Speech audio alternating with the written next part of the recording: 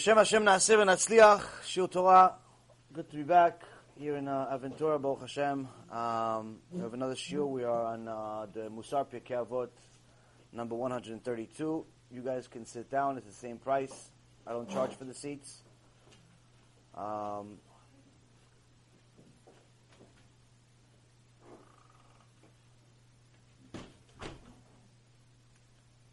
Baruch Hashem, we have a nice following of the series. Lots of people have been following it. Anyone that's followed it since the beginning, of course, has had some major changes in their life. I've seen some people go through an entire conversion, entire tshuva, marriage, kids, Baruch Hashem, a lot of good things. Be'ezrat Hashem, the Irgun Be'ezrat Hashem organization, anyone that always wants to see any updates and things like that, always check out the websites. There's constant updates. Today we posted some more pictures of the recent New York trip that we had. We're actually going back to New York in a few days for a couple of days. We have a shiur there on Monday at All Torah, and then a big event on Siyum Hashas on Tuesday that I was invited to speak for a couple of minutes there as well. Be'ezrat Hashem, I'm hoping maybe we'll be able to record that too. But the shiur today is continuing our Mishnah. It's a Mishnah 525, and just off the top of my head, Tziyat Dishmaya just called it the life of a Jew, the journey of a Jew, a Jewish life journey of a Jew. But we'll see where Hashem takes us, because this is a topic that you can talk about and write about endlessly. It all depends on what your perspective is. As I mentioned on Sunday in a shiur in Hollywood, people ask all the time, why is it that people that die and come back from death, near-death experiences, they call it in the medical world, why is it that sometimes they have different stories? Many of them talk about a tunnel, they see a light, they see darkness, they see Gehenom, they see angels, they see judges, and so on. But, in general, it's the overall story for the majority of them, which have been already over 30 million documented stories. Majority of them are the same, but there's some wide variance between them. And as we explained briefly, is that a person only needs to understand the human mind in order to understand the answer. You don't need to understand the meaning of the dreams, the meaning of the near-death experience, the meaning of the Torah, or the meaning of life. You don't need to understand anything. All you need to understand is just simply how a person thinks, psychology of a person, and just know a little bit of math.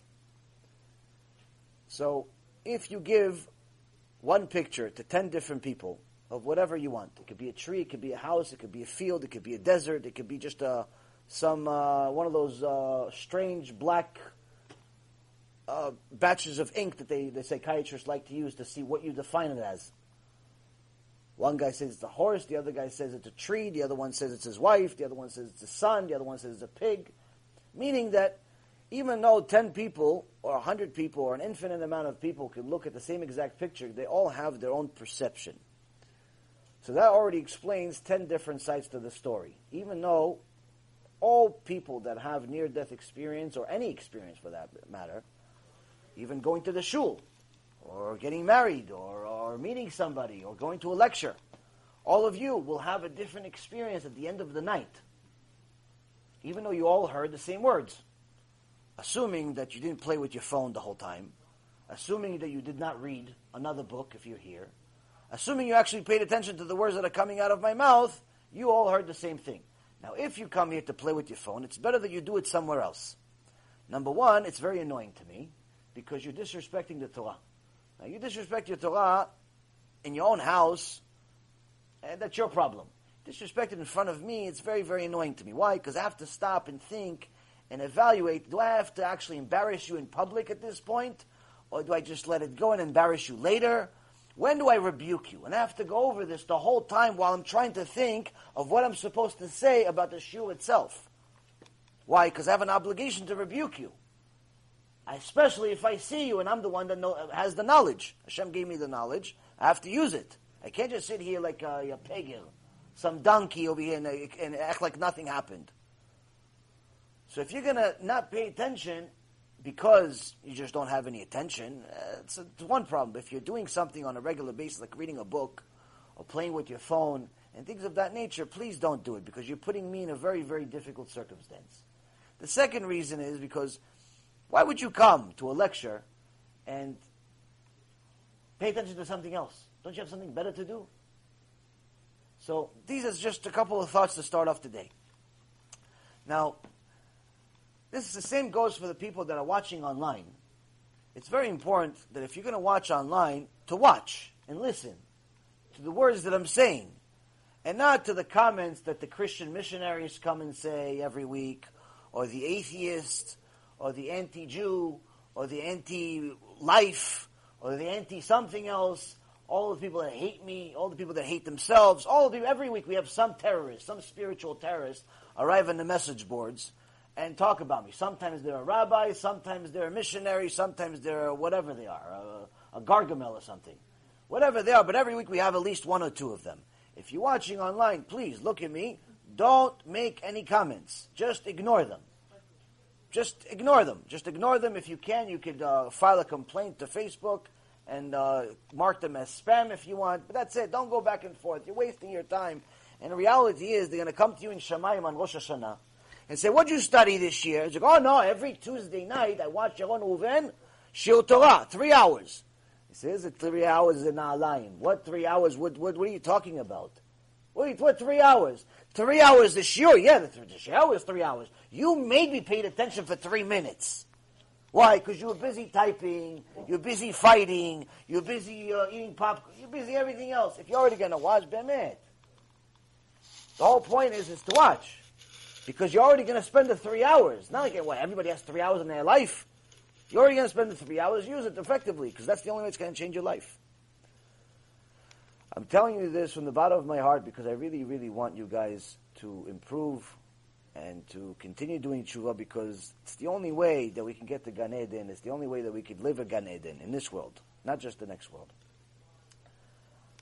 So, the journey of a Jew is difficult to explain. Why? Because there's different perspective. One guy that died and came back has one perception. Another guy, another woman, she has a different perception. But then also they have 10 different ways of communicating it. You know, people have the power of speech. One person speaks in a monotone type of speech, similar to Rabbi Zamir Cohen. God bless him, big tzaddik, big Talmid Chacham, the founder of one of the, if not the biggest Kiruv organization in the world, and Hidabrut. And the interesting thing is that I heard a story actually today that years ago he came to Achim. Achim used to be the biggest Kiruv organization in the world.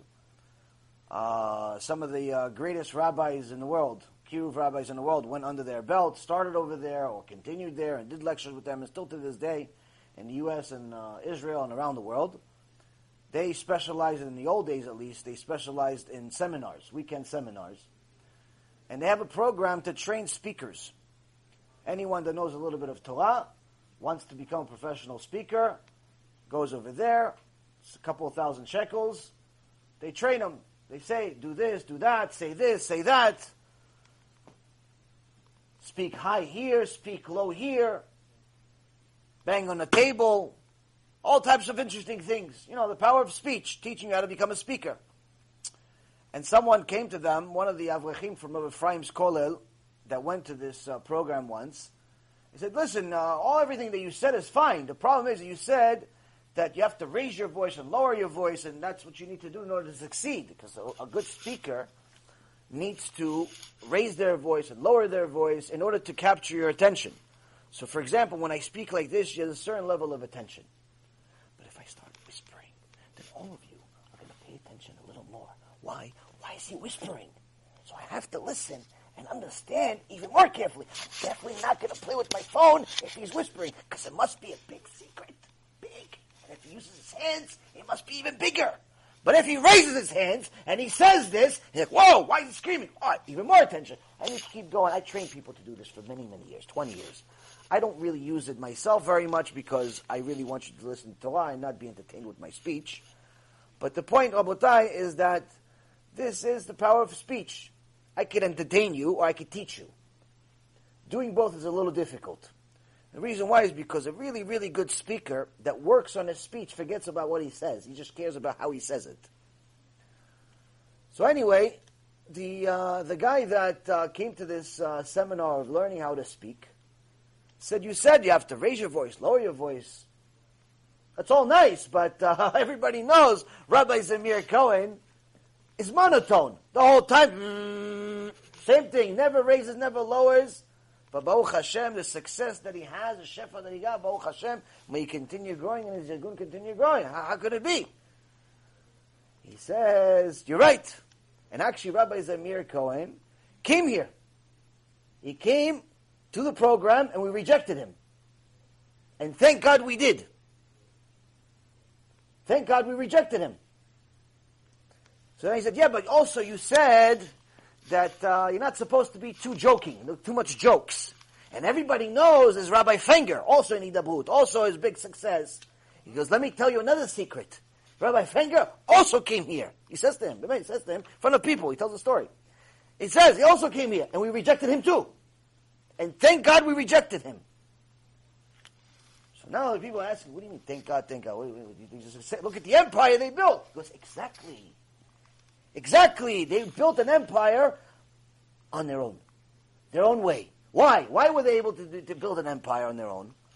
Why did Hashem make us reject them? Because they got into it for the right reason. They got into it because they wanted to help people do tshuva. They got into it because they wanted to help people, period. And if you want to help people, if you want to do the will of Hashem, you don't need to train how to speak. You don't need to know how to speak. You don't even need to know what to say. Why? Because abali ta'er mesayin biyado. Someone that comes to become pure, to purify, they give him a hand. They give him a hand from Shamayim. So even though the traditional person needs to know how to raise their voice, lower their voice, not say too many jokes, say too many jokes, he needs to know what he's going to say before he says it, that's because the average person is doing it for a different reason. Maybe a little bit of money, maybe a little bit of kavod, maybe a little bit of both. But if you're going to do it for the right reason, you don't need any training. Hashem will do everything that's possible. So it's very interesting that how the Torah works. Because I remember in the business world, I trained over 130 people to learn how to speak. And certain people had the gift of gab. You just had to tweak a few things and teach them what to say and how to say it. Other people, you had to teach them how to talk also, how to spell, how to write, how to read, how to everything. Even though there were 30, 40, 50, and in one case almost 60. You teach them everything. But at the end of the day, who was the best guy? You have one guy that came in, he knows nothing. You have to teach him everything. You teach him how to, honestly, I had a couple of kids, 2 young kids came to me. I teach them how to write. 2 young boys, Jewish kids. They didn't know how to write. Now they spoke. They're not like animals. They spoke. They knew how to spell. If you spell check, they knew the shape of the letters, but they didn't know how to actually write. Like the shape of they didn't know how to write really well. They didn't really know how to speak so well. They were very young, very much like right off the tree. A little apple still hasn't grown 3 years. Nothing. Little baby. Went to high school, but apparently the high school forgot to educate them. I don't know. And then I have some people that are in the middle, 30, 40 years old, think they're hot shots. And then I have the oldest employee I think I had was almost maybe like 60, 57, 58. It's kind of strange being 25. Your employee's almost double, old enough to be your grandfather. Who was the best guy? You have one guy that's almost 60, he's got a lot of experience. Doesn't know how to speak too well, but he got a lot of experience. You got the 30-year-old, he's, middle. He's got some power, he's got some energy, he's got some experience. And you got the 18-year-old. Barely knows how to scratch his head. Which one's the best one, Avot? Who are you going to get? Experience. 18-year-old. The one? They're all starting from the bottom. The one that was afraid of me. Huh? Ones that listen the most. No one trades stocks. You don't come to a brokerage firm to trade stocks. You come to sell. Trading stocks is for people that are experienced, that are already in the business for many, many years. That's the illusion that people think. You go into work for Goldman Sachs, they're actually going to give you money to trade. They give you coffee to go make them. That's what you do for the first 3 to 5 years. You don't trade anything. Trade yourself on the internet with your $0. You don't trade anybody else's money in the beginning. No one's crazy enough to give an 18 or 20-year-old or any beginner any money to trade. So the answer to save the time, Rabotai, it's had nothing to do with the age. The 18, the 30, and the 60, it's irrelevant how old they were. The one that succeeded was the hardest worker. That's it. Who was hungrier? Who wanted it the most? Who was willing, not just hungry in aspect, I want millions. No, everybody says I want millions. Everybody says I want millions. I'm not talking about that. That's just a wish list. Everybody has a wish list. I'm talking about hungry by what am I doing to get the million? What am I doing to be successful? That's what hungry means in the world. When you go into the business world or into any world and they say, who's hungry? They're not talking about who wants to eat. No one is asking you if you want to eat. Because if they ask you if you wanted to eat, they just give you food. They don't need to ask you because of course you want to eat. You're an animal that eats. When they ask you who's hungry, see who's willing to do what it takes to get things done. So the one that was willing to do what it takes to get things done was the one that won. Time and time again. Unfortunately, out of 135 people, the vast majority of people, they all got the training, they all got the efforts on our end, but unfortunately most of them failed. And the reason why is because they all wanted to eat, but they weren't hungry. Everybody wanted the millions. Everybody wanted to be the boss. Nobody wanted the bills, though. Nobody wanted to come and wake up at 6 or 5:30 in the morning to get to work at 7, to be ready at 8 on the phone, and make sales until 8 o'clock at night for 12 hours straight, maybe with a half-hour break in between. Nobody wanted to do that. Everybody wanted the easy money. They wanted the $1 million already. Can you just write me the check in advance? I had one guy, first day on the job. Can you write me in advance? First day on the job. He's in my office for 3 hours. Can you write me in advance for this 2 weeks? Can you pay me in advance? So, a lot of people want the prize, but very few want the actual, to do what's necessary. This is not a new creation. This, unfortunately, it's more prevalent today. It's more common today than in the old days. In the old days, they wouldn't even entertain somebody that's lazy. But today, there's a lot. We have a very lazy generation. People want the prize without even competing, and unfortunately, there are many people that enable them by giving a participation award and giving them nice complimentary words for no reason whatsoever, just because they're afraid to hurt them. In reality, we're creating a generation of losers and lazy people. Now, just like Hashem runs the world as a business, as Rabbi Akiva taught us in Mishnah and Pirkei Avot, we have to look at things the same way in the religious world. If we're lazy to chase the number one desire in the world today, where it's money, then most likely we're going to be lazy in every other aspect of our life, including spirituality. So, when a person wants to succeed in the life of a Jew, he has to realize that it's going to require mesirut nefesh. It's going to require self-sacrifice. It's going to require a lot of hard work. If you're looking for the easy mitzvah, you're looking at the wrong address, wrong religion, wrong life, wrong gilgul. Maybe if they gave you another gilgul as a rock, you'll have an easier time, because you won't have to do much other than suffer inside the rock. But if you want a life of a Jew, then you have to work. You have to pray in the morning on time. You have to pray in the afternoon on time. You have to pray before you eat. You have to pray after you eat. You have to learn Torah every single day without an exception, including Yom Kippur and Tisha B'Av. You have to develop your manners to make sure that you are a good representation of Am Yisrael and Hashem Yitbarach. Meaning, you have to be really, really busy at all times. There's no coasting the life of a Jew. If you're coasting, that means you're not a Jew. You're something else. You're like a half a Jew. You're like a half a Jew, a mini Jew, a minor Jew, a wannabe Jew, some other thing. You're just not a full Jew. Why? Because in order to be a Jew, it requires a lot of work. Hashem gave us 613 mitzvot, and the rabbis were empowered to give another 7. That means there's 620 total mitzvot that are available to all of us, even though many of them, almost half of them, are not relevant today because we don't have the Bet HaMikdash, so we can't do korbanot. But as soon as the Mashiach comes, all of them become relevant. You need to know them. You need to know that if a person accidentally violates Shabbat, he has to bring a korban. He has to bring a big bull or a cow to the Bet HaMikdash and then do tshuva, announce out loud that he sinned by accident. I'm sorry, Rabotai, yes, I'm here, I'm sorry. Accidentally, I didn't realize it was 5 o'clock in the morning. I got up to go to the bathroom, and by reflex, I turned on the light. I'm sorry, guys, I'm really sorry. You have to announce it. I'm sorry, it's part of your tshuva. Why? Because the shame that you get by announcing it, the shame is part of the tshuva.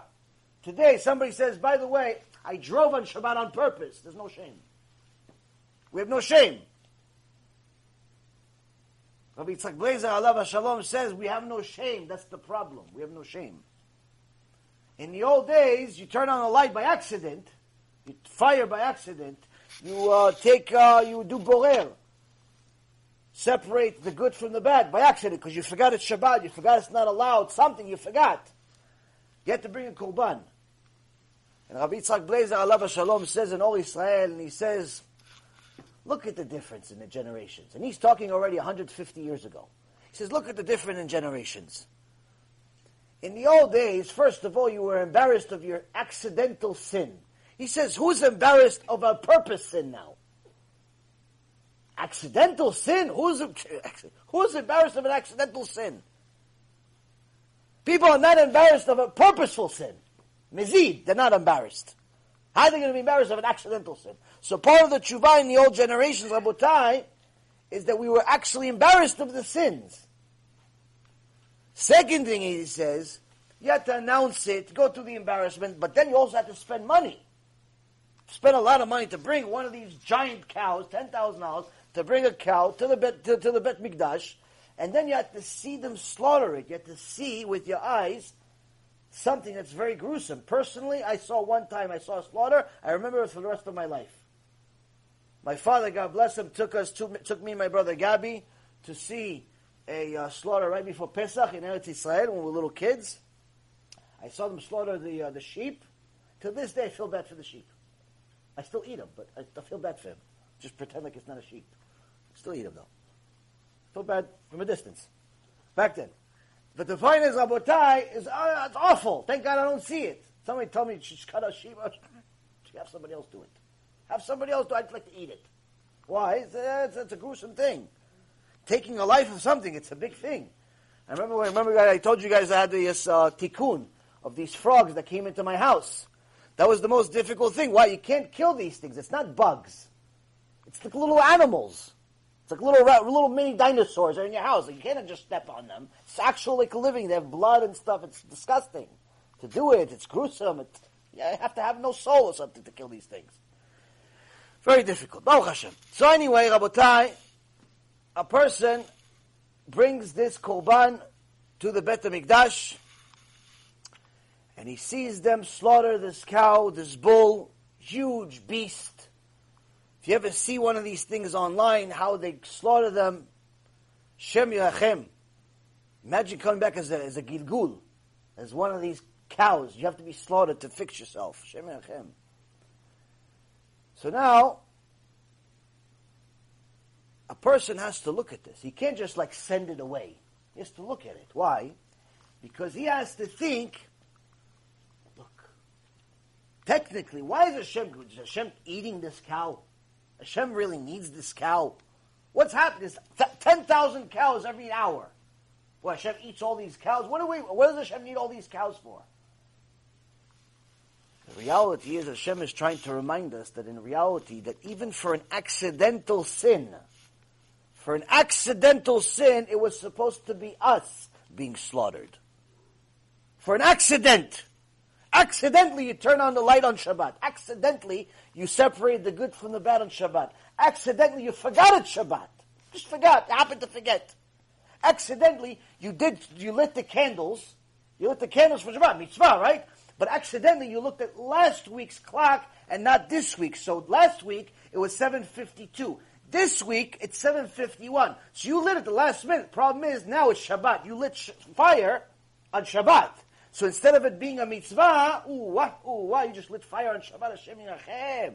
Hashem yirachem. You just lit fire on Shabbat. Isur karet. Accident. So accidentally you violated Shabbat. It's the cow that's being slaughtered with the blood gushing everywhere. It's supposed to be us. Hashem yirachem.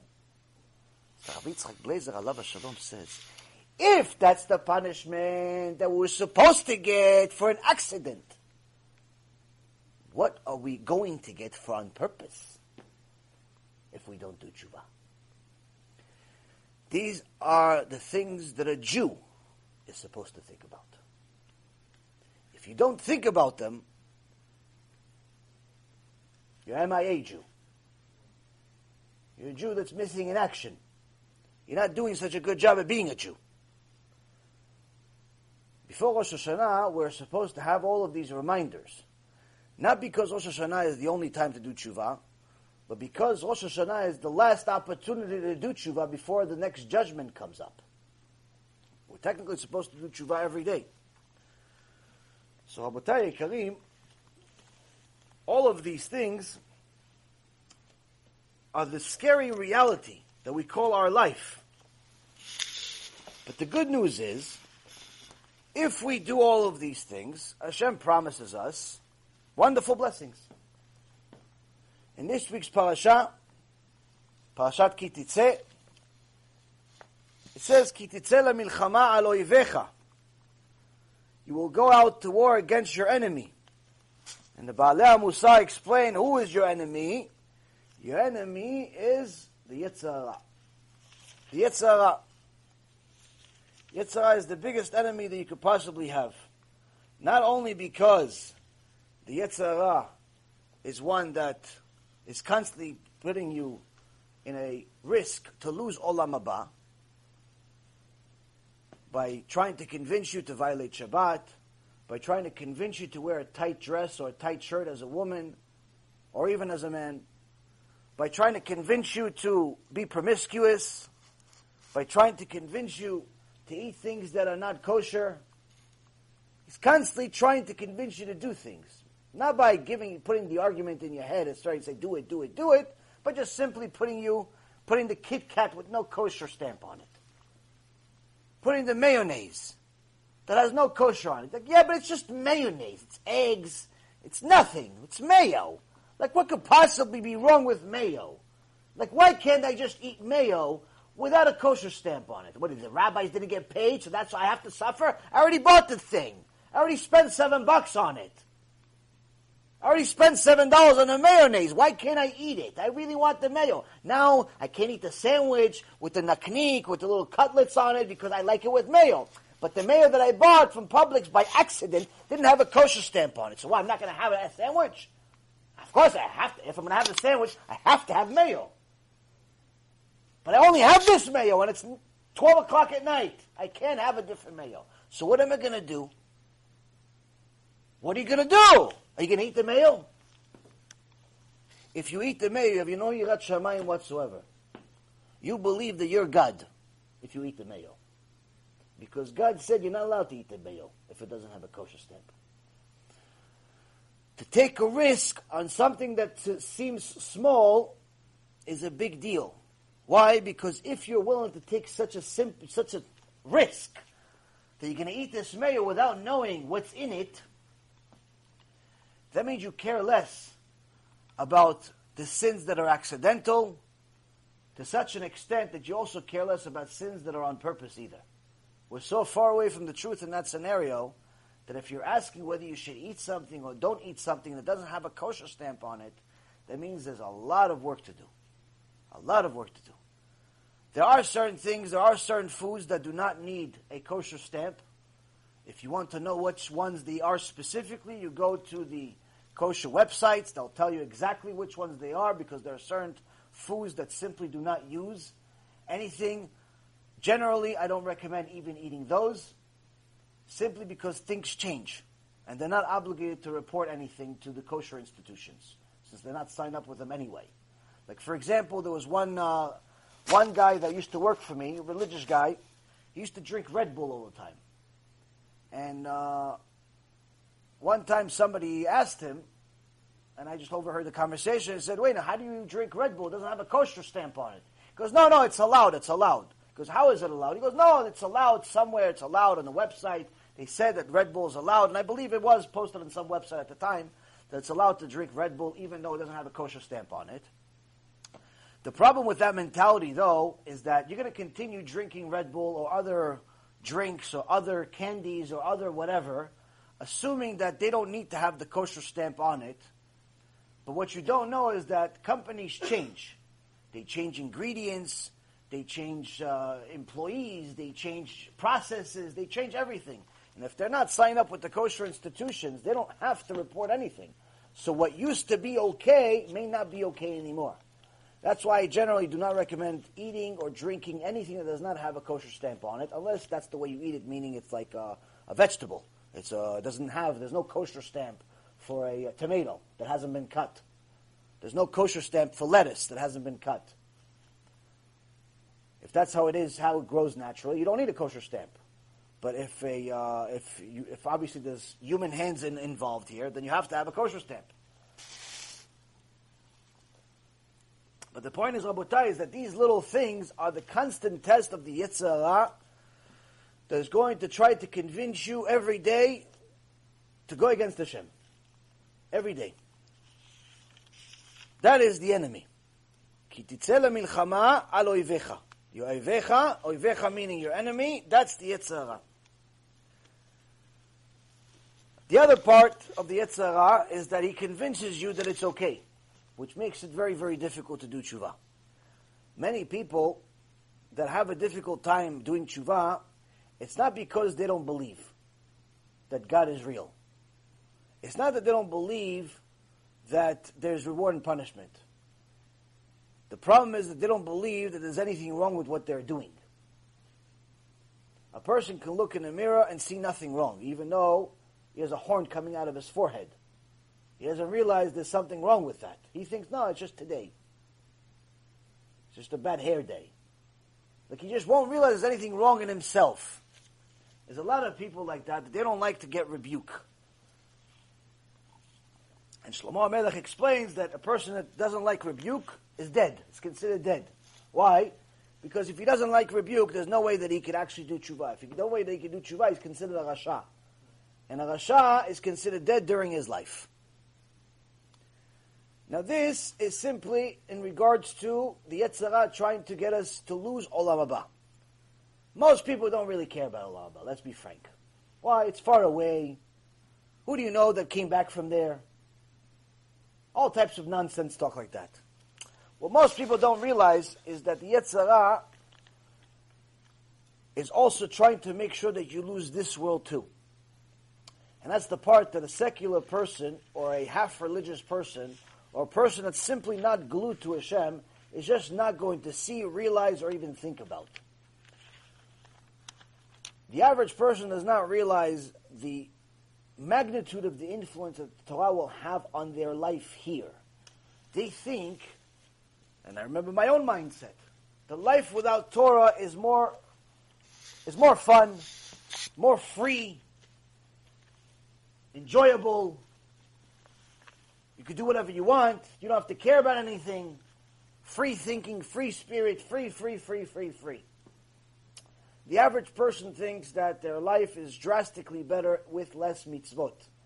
They even make some people even go to the level of making videos about it, of celebrating how they relieve themselves of the mitzvot, or they don't want to keep mitzvot, they never kept mitzvot. Anyone that celebrates leaving was never actually there to begin with. They just wore a costume and pretended to be. Because anyone that actually lives a life of Torah, a real life of Torah, by definition, would have to be one of the happiest people that you know. Because the Torah is what provides happiness. It's the only thing that can provide happiness in this world. Nothing else can provide you happiness. Everything else can provide you like happiness.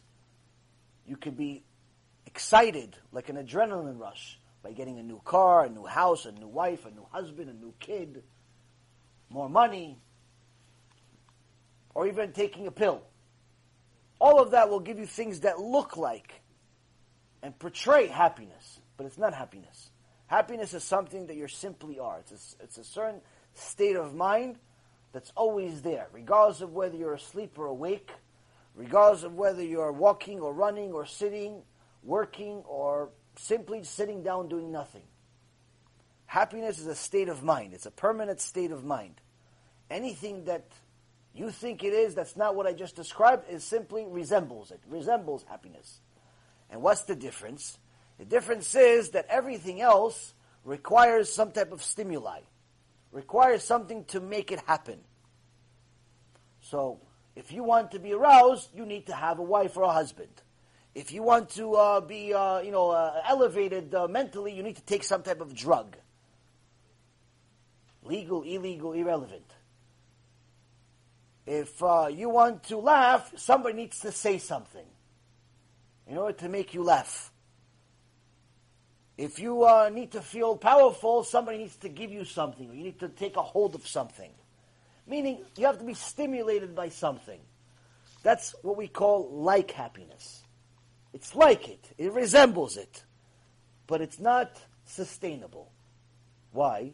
Because even if you go to the best comedian in the history of mankind, eventually the show ends. He has to go home. He has kids and a wife. He has to go somewhere. He's not going to sit there and entertain you all day and all night. And by the way, even if he does, eventually it's not funny anymore. Eventually it's like, all right, yeah, I laughed already. I'm laughed out. It's enough. I'm laughed out. It's enough.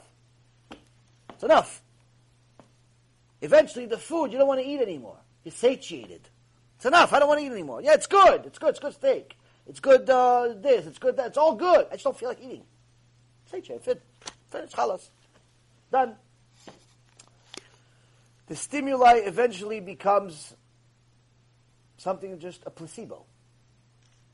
You give enough stimuli to a person, eventually they become numb to it. It's simply not sustainable. Real happiness is something that is sustainable simply because it just exists. And the only way that you can attain it is by connecting to the source of happiness, which is Hashem Yitbarach. So a person that tries to skip Torah or thinks that he's going to attain happiness in another way, or the heroes that tell you, no, I'm happy. I don't have Torah, but I'm happy. Yeah, I'll see you on a suicide report in a few years from now. I'll make sure to say, yeah, that's the guy that said he was happy. I'll say in the shiur.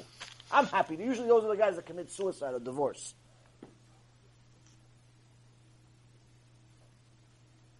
There's simply no other way. You will never meet a happy person that does not possess Torah. And the reason why is because happiness is a spiritual feeling. It's a spiritual entity. You cannot sustain it with physicality. Now, the source of all happiness, Hashem Yitbarach, is the one that's going to give you that sense of happiness. If you connect them, the more you connect them, the more happiness you'll have.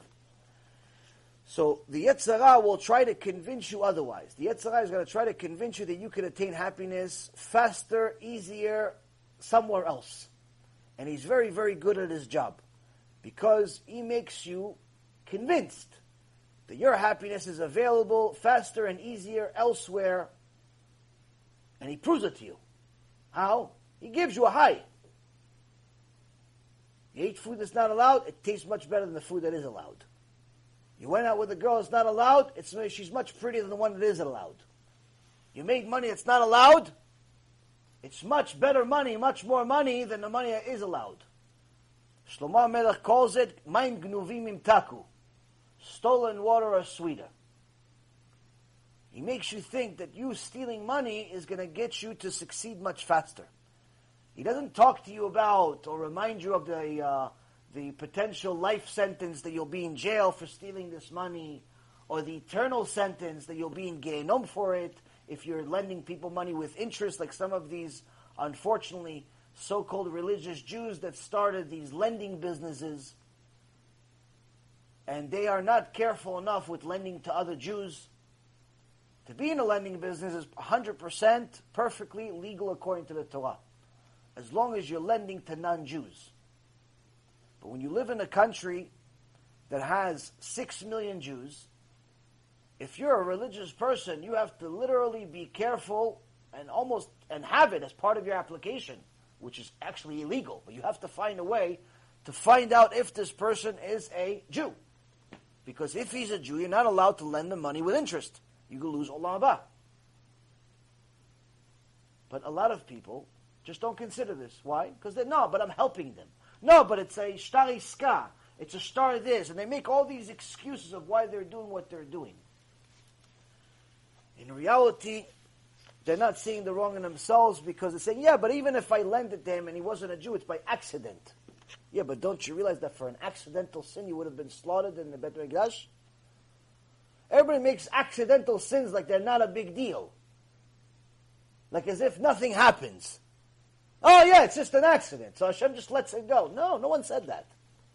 No one said that Hashem just lets go accidental sins. It's just a lesser punishment.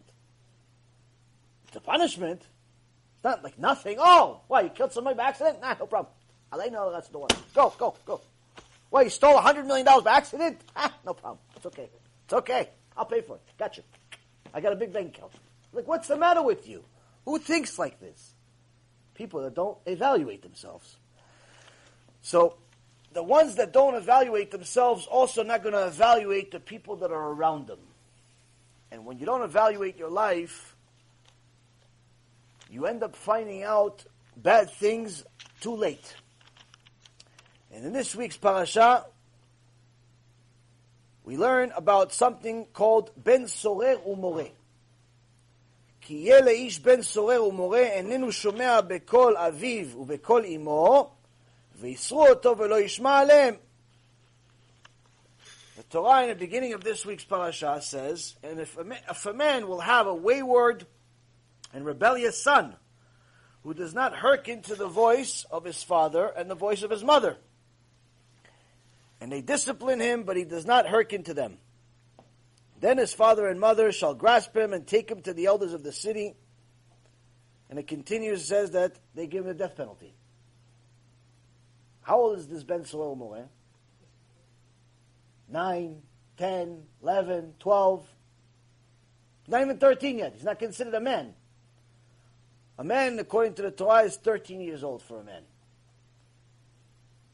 And we get it from the book of Genesis, when Shimon and Levi went to take revenge against Hamor that raped their sister Dinah. And it says that Shimon and Levi went to attack him. Ish becharvo. Ish becharvo is each man with a sword in his hand. And so the Midrash says that each one was considered Ish. Levi was 13 years old. He was the younger one. So that already shows us that at the least 13 years old is considered man already, according to the Torah. That's where 13 years old comes from, if you ever want to know.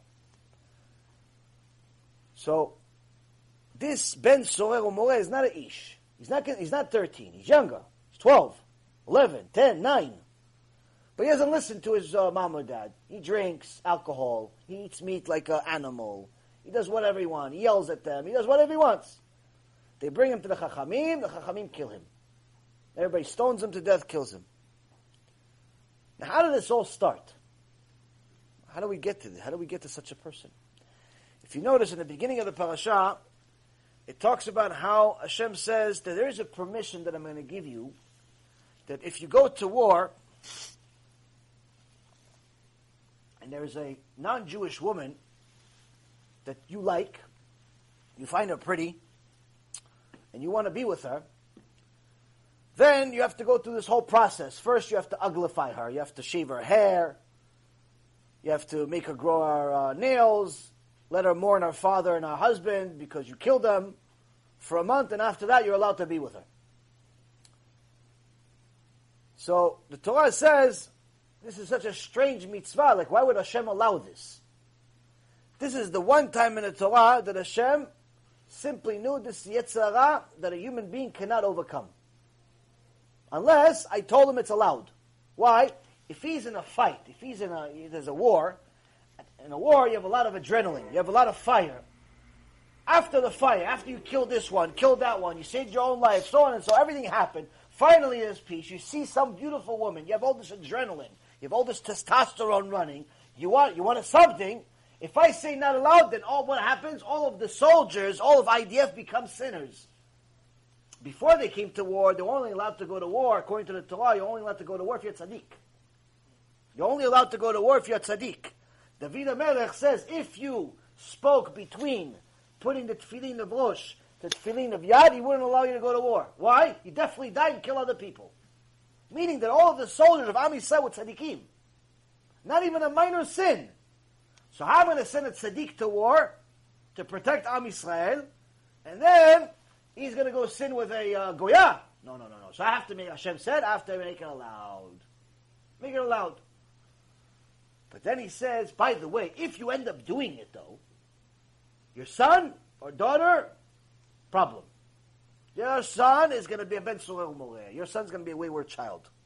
Which means, what does this actually mean? Sometimes there are things in the Torah that are allowed, but it doesn't mean that it's Hashem's will. It doesn't mean that Hashem wants you to do it. Sometimes you're allowed to do certain things, but you shouldn't do it anyway. So I'll give you an example. You're allowed to send your kids to a kindergarten if they're 2, 3, 4 years old that's mixed. Boys and girls playing together. You're allowed. Halachically speaking, you're allowed. But you shouldn't. You shouldn't. Why? Because little kids at that age are little copy machines of their parents. And the kindergarten teacher doesn't actually decipher whether their parents are religious, not religious. This one's Haredi, this one is Satmar, this one is Chabad, this one is Chiloni, this one is atheist, this one is whatever. The kindergarten accepts them all. And if the kid sees Ima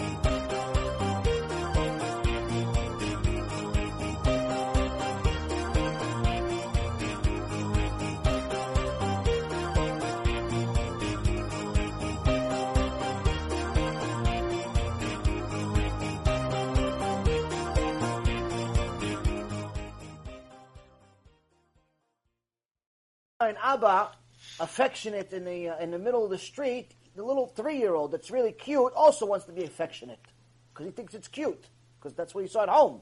Now, if you're trying to have Yirat Shamayim, you're trying to do tshuva, you don't want your kids, your little cute daughter, to be touched by a 3-year-old boy because even though he doesn't mean anything dirty, he's just a cute little kid. He's 3 years old for heaven's sake. Still, you don't want her to think it's okay. Why? Because she's your precious little princess. Meaning, you have to understand there are certain things that you're allowed to do it. You just shouldn't. You just shouldn't. So here we see that Hashem says you're allowed to go be with the Goya after the war. Allowed. Marry her and everything. Convert her. But you shouldn't do it. Why? Because the son that's going to come out of there is going to be confused. And it's going to cause a lot of problems. You have to kill them anyway. David HaMelech, what do you think happened to him? Kodesh Kodashim David HaMelech. He made this mistake. He made this mistake, and from him we learn the principle of what happened here. Avshalom came from a woman of war. And Avshalom wanted to kill him.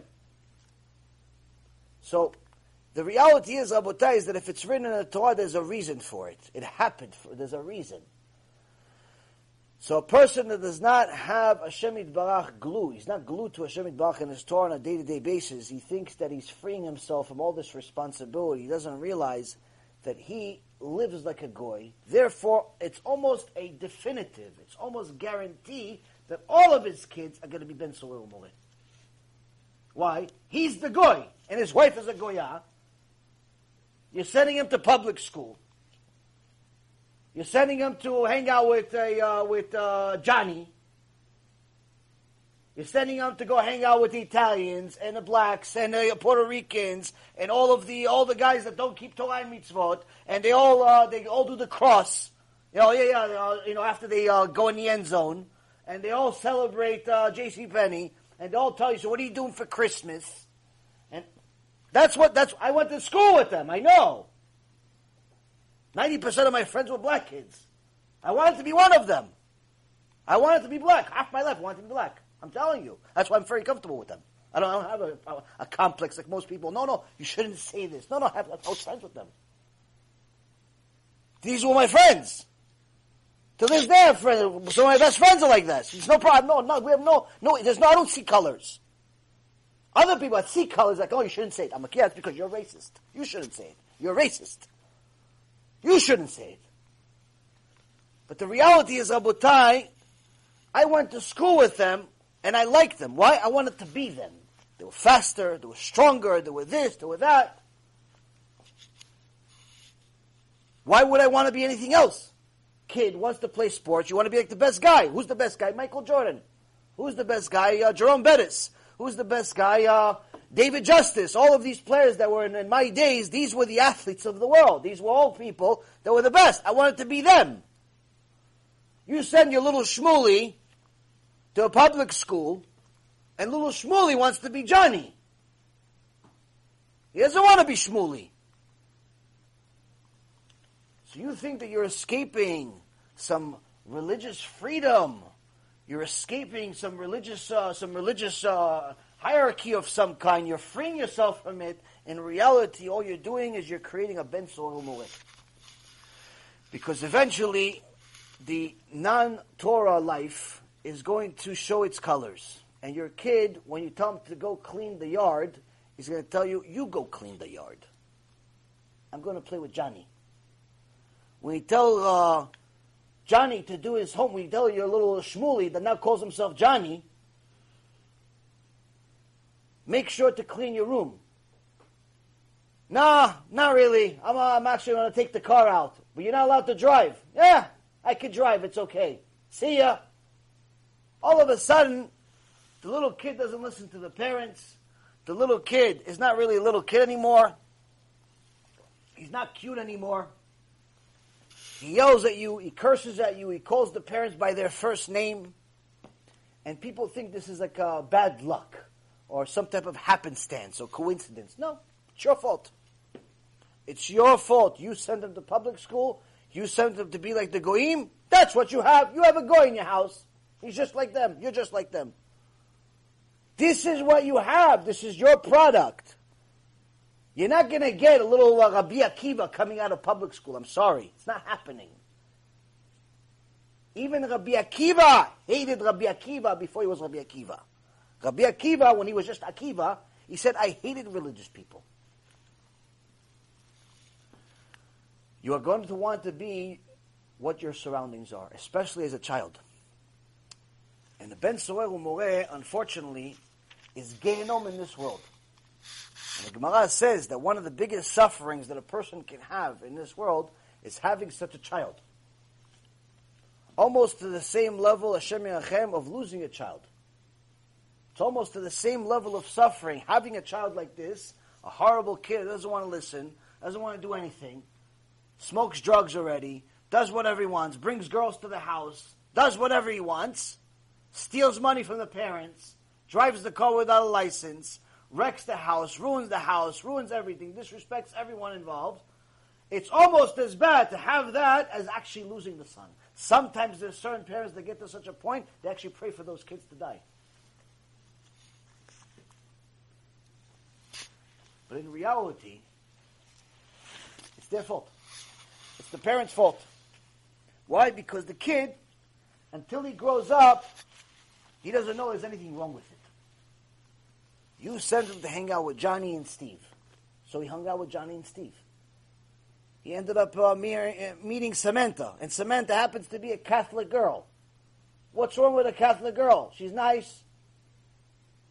She shows her body to the whole world. Everybody wants her and I got her. So what's the problem, Abba? What's the problem? No, she's not Jewish. So what? You're not acting Jewish. What, because you go to shul once a year, Abba? You makes you Jewish? At least I'm not a hypocrite. That's what you're going to tell you to your face, the kid. At least I'm not a hypocrite. I don't go to shul at all. I don't believe. And that's it. And a person that goes through this motion thinks that, no, we're going to be half religious. We're going to be Masorti. No, Masorti, Rav Nisim again, Allah Shalom, says Masor is a saw. T is the letter T. He says there's a certain saw that's the shape of a T. A Masorti really means like a modern Orthodox. That's really what it means. Masorti, traditional modern Orthodox. That's what it really means. But he says Masorti also represents somebody that's cutting with a saw the mitzvot. This mitzvah, modesty, not for me. We'll cut this one out. Kosher, only sometimes in the house. We'll cut that one out. This one, we'll cut this one out. They're cutting with the mitzvot. They're cutting the ones they don't like. This is the flaw in modern Orthodoxy today. Is that even though the founders, some of them were really big chachamim, they did not intend on it turning out to be like it is today. Same thing with Chabad. The original founders of Chabad and Breslev and all of the other popular chassiduts, all the popular shuls, all of the popular parts of Judaism in general, none of them intended for people to cut out mitzvot. None of them intended for people to cut out mitzvot. But as soon as one person made an exception, all bets are off. As soon as one person said to the conservative that you're allowed to drive on Shabbat, conservative became reform. Until the 1950s and 60s, conservative Jews were just like Orthodox today. We're talking about our parents. When our parents were little kids, or at least my parents were little kids, conservative were keeping mitzvot very similar, not exactly, but very similar to modern Orthodox today. But then they decided that no, America is big, we need more people to show up to shul, so it's allowed to drive on Shabbat. After that, everything fell off the cliff. Today, the head of the conservative movement in Jerusalem is openly gay, promoting homosexuality. A few months ago, they started voting for allowing intermarriage. Even though it's always been allowed, now they're talking about that they're allowing some of them to actually be the rabbis, to make a wedding between the Goya and the Jew, or the Jew and the Goy. Homosexuals are celebrated. You see actually many of them advertising as Jewish organizations supporting LGBT. Yimach Shemam v'zichram. Openly supporting the enemies of Hashem. Thinking, no, but we're Jewish supporters. We're supporting is equality. They were born gay. So we should support them. The horse was born a horse. How come you don't support him? The dolphin was born a dolphin. How come you don't support the dolphins? The stupidity of people leads to a lot of punishment, unfortunately. Ivelet adam tesalef darko, var Adonai iz'af libo. Shlomo HaMelech says, the stupidity of man. This is his language, not just Yaron Reuven. The stupidity of man leads him to sin against Hashem, and then he gets angry at Hashem for punishing him. People get angry about the Holocaust. Where was God during the Holocaust? Where were you 2 weeks before the Holocaust, Am Yisrael? Were you driving on Shabbat? Were you marrying Goyot and Goyim? Did you dress like them, wearing the basketball jerseys? Did you go to the beach instead of to the Beit Knesset? Where were you? That's what Rav Avigdor Miller wrote many, many times in his memoirs, in all of his books, all of his writings. You'll see constantly. He says, don't believe that everybody was tzaddikim, liars. He goes, I lived, I saw it. I saw it. Where were they a week before the Holocaust? Rav Wasserman, alav shalom, one of the big Talmidim of the Chafetz Chaim, came back from one of his trips to see his rabbi, the Chafetz Chaim, and he says, I know now for sure that the Chafetz Chaim sees from the beginning of the world to the end, like Adam HaRishon. He has Ruach HaKodesh. I know for sure. And if I was allowed to tell you, he says, I'll tell you. But he told me horrible things. Another rabbi, another Talmid of Chafetz Chaim that was there, Rav Naftali, says, yes, I was there too. And what the Chafetz Chaim told us about was every single detail that will happen in the Holocaust. How they're going to torture Am Yisrael, starve them, take everything from them, including their clothing, their kids, their wives and husbands, their good memories, their lives, their reasoning, their rationale, everything they took from us. He told us all of it. So what's the big deal? What's the big deal? Okay, Chafetz Chaim told us, what's the big deal? This was 10 years before the Holocaust. That's the big deal. He told them that it was going to happen with details 10 years before the Holocaust, 1931. Rabotai Yekarim, when you look at pictures of the Chafetz Chaim, you see a little Jew. You see a little guy, tiny little guy, with beard all over the place. Doesn't look like anything special. If he walked around today, people would think he's homeless. If he walked around today, nobody would even listen to him. Who is this guy? What does he want from us? What is he saying? Does he speak English? Speak English, sir! Who is this guy? No one would listen to him. But the Chafetz Chaim was Kodesh Kodashim. One time, Rav Wasserman says he used to have meetings with Rav Kotler, another Talmid of the Chafetz Chaim. And he says, each time they would compare stories. Rav Kotler told him, for sure, Chafetz Chaim has Ruach HaKodesh. He goes, no. He goes, listen, the other day, I was with him, and they were talking about something completely different. Completely, he was talking about something, there was other people just talking about something completely different. Out of nowhere, the Chafetz Chaim just stops what he's saying, and he says something completely unrelated. He says, but you do know that anyone that starts the Gemara Masechet Zvachim and doesn't finish, ooh, wow, what a punishment that is. It's really, really bad in Shemaim. And then he continues talking about something completely different. And this, and that, and that. It had nothing to do with anything. Rav Kotler says, I started Masechet Zvachim. And I didn't finish. I didn't get to it yet. But I didn't tell anybody. I didn't tell my wife. I didn't tell my kid. I didn't tell no one in the world other than Hashem Yitbarach knew. How did he know? Rav Wasserman says, it happened to you too. Same thing to me last time. I also, same thing, I said different Gemara, different Masechet. We were talking about something else, and he out of nowhere he says, but you know, this Gemara, Masechet Moed Katan, you have to finish it. And then he continues, like it's like, it has no relation to anything. But you could only see and do, and when you're Kodesh Kodashim. These stories are wonderful. You may have heard some of them. But there are some stories that people don't like to talk about. Either because they're too mystical or too politically incorrect. The Chafetz Chaim Baruch Hashem has become a banner in the religious world today. People love to talk about Lashon Hara even though virtually no one keeps it. It's almost like an imaginary mitzvah today. People love to talk about it, but how many people actually keep it? It's almost daily that someone texts me Lashon Hara about somebody else. By the way, this other rabbi said such and such and such about you. Oh, okay, Baruch Hashem. By the way, this one such and such said about you. There's one guy that actually sends me the whole dialogue of other rabbis, what they say about me. Or they say about other rabbis. So if you're already going to say it, have a reason. If you have a reason for it, then it's allowed to say it in public. Why are you saying it behind people's back? If it's allowed, it's a mitzvah.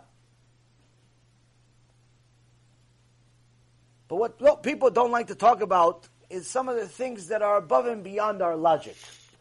For example, in Radin, at one point, where the Chafetz Chaim was, there was a plague. A lot of people were dying. A lot of kids were dying.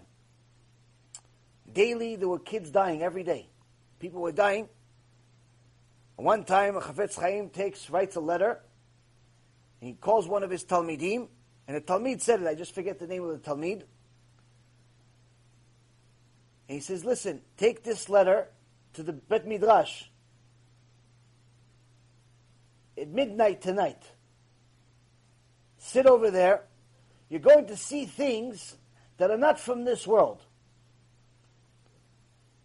But don't be afraid. Sit there and give this letter to the most important figure that you see. Chafetz Chaim says, the Talmidim do.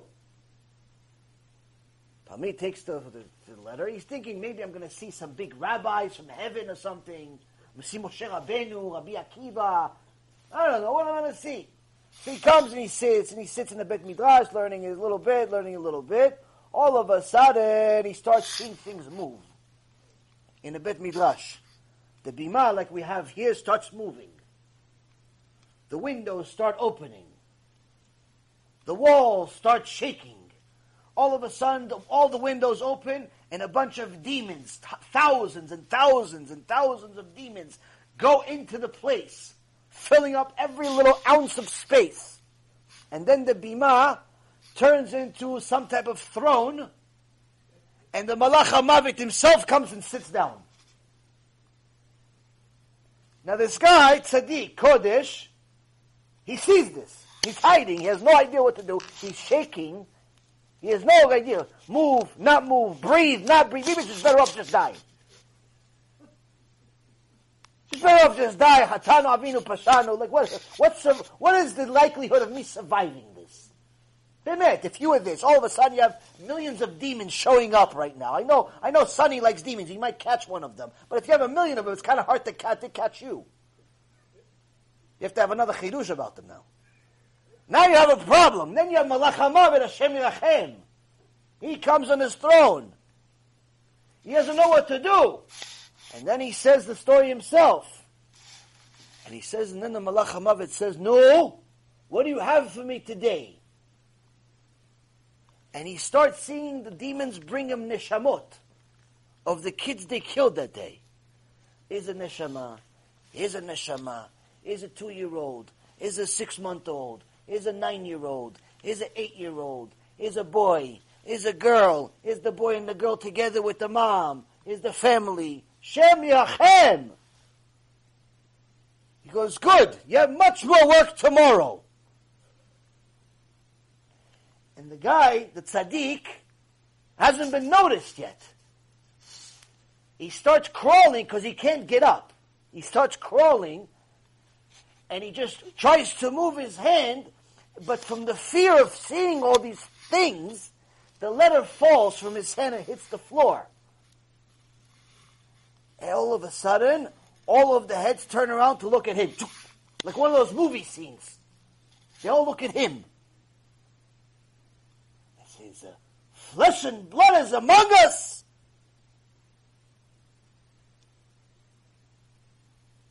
He just points at the letter.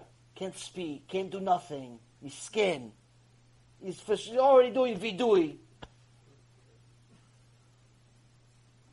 Malach HaMavet, he doesn't even have to wait for him. They take the letter, they bring it to Malach HaMavet. He opens the letter. He reads the letter. He says, Rabotai, we have no permission to be here. And they all leave. Just like that. The plague ends just like that. Why?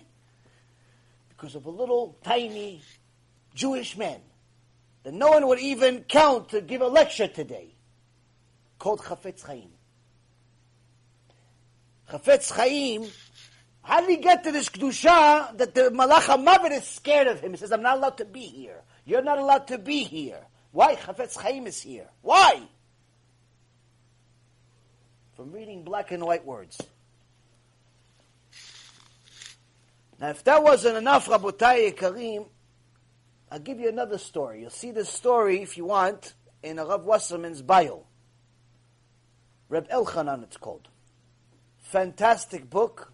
Haven't finished it yet, Be'ezrat Hashem soon. It's my Shabbat reading with my wife. We've been enjoying it for some time. In the beginning of the book, maybe the first 50 pages or so, it talks about stories of the Chafetz Chaim. And he says at one point, if you remember, I told you, in Russia, they had communist Rashaim there. Now, who was communism started by? Jews. Jews started communism. And one of the leaders of the Avot, which was in essence the Jewish Nazis, the anti-Judaism Jews, that took rabbis and killed them, took rabbis and tortured them, took religious people and killed them and tortured them, and so on and so forth. They call themselves Yevsektia. If you remember, I told you about this. We learned about it first from to become a Jew, to remain a Jew, by Rav Yitzchak Zilber, alav shalom. So anyway, at the time, the leader of the Avot had everything going for him. His name was Trotsky. Trotsky is one of the famous people among the Zionists, among the pro-Zionism, anti-Torah mentality. Everything he had was going for him. He became literally one of the leaders in Russia. The Chafetz Chaim saw what he was doing to Am Yisrael. He got a bunch of holy people together. He told them, let's go to the Bet Midrash. They got to the Bet Midrash just like this. And Rav Wasserman was one of them. And he said, we started praying special prayers. We took out the Sefer Torah and the shofarim, the horns. And we started praying for Hashem to destroy him. For Hashem to destroy another Jew, Trotsky. And from that night on, everything that Trotsky touched turned to nothing. Eventually getting to a point, they threw him out. He fled and then got assassinated in Mexico like a dog. So for all of those people that are scared to talk about Reshaim in the world because they're scared of Lashon Hara, they're scared of violating something, just follow the teacher. The master of Lashon Hara prayed against the Reshaim. Prayed for them to be destroyed. Last but not least, another fantastic story is that another person came to the Chafetz Chaim crying and said to him, Kvod Harav, I'm very sick. Now he didn't know this person. He says, Kvod Harav, I need a blessing. And Chafetz Chaim says to him, Israel Meir, he called himself in the third person. Israel Meir lo raui letet bracha.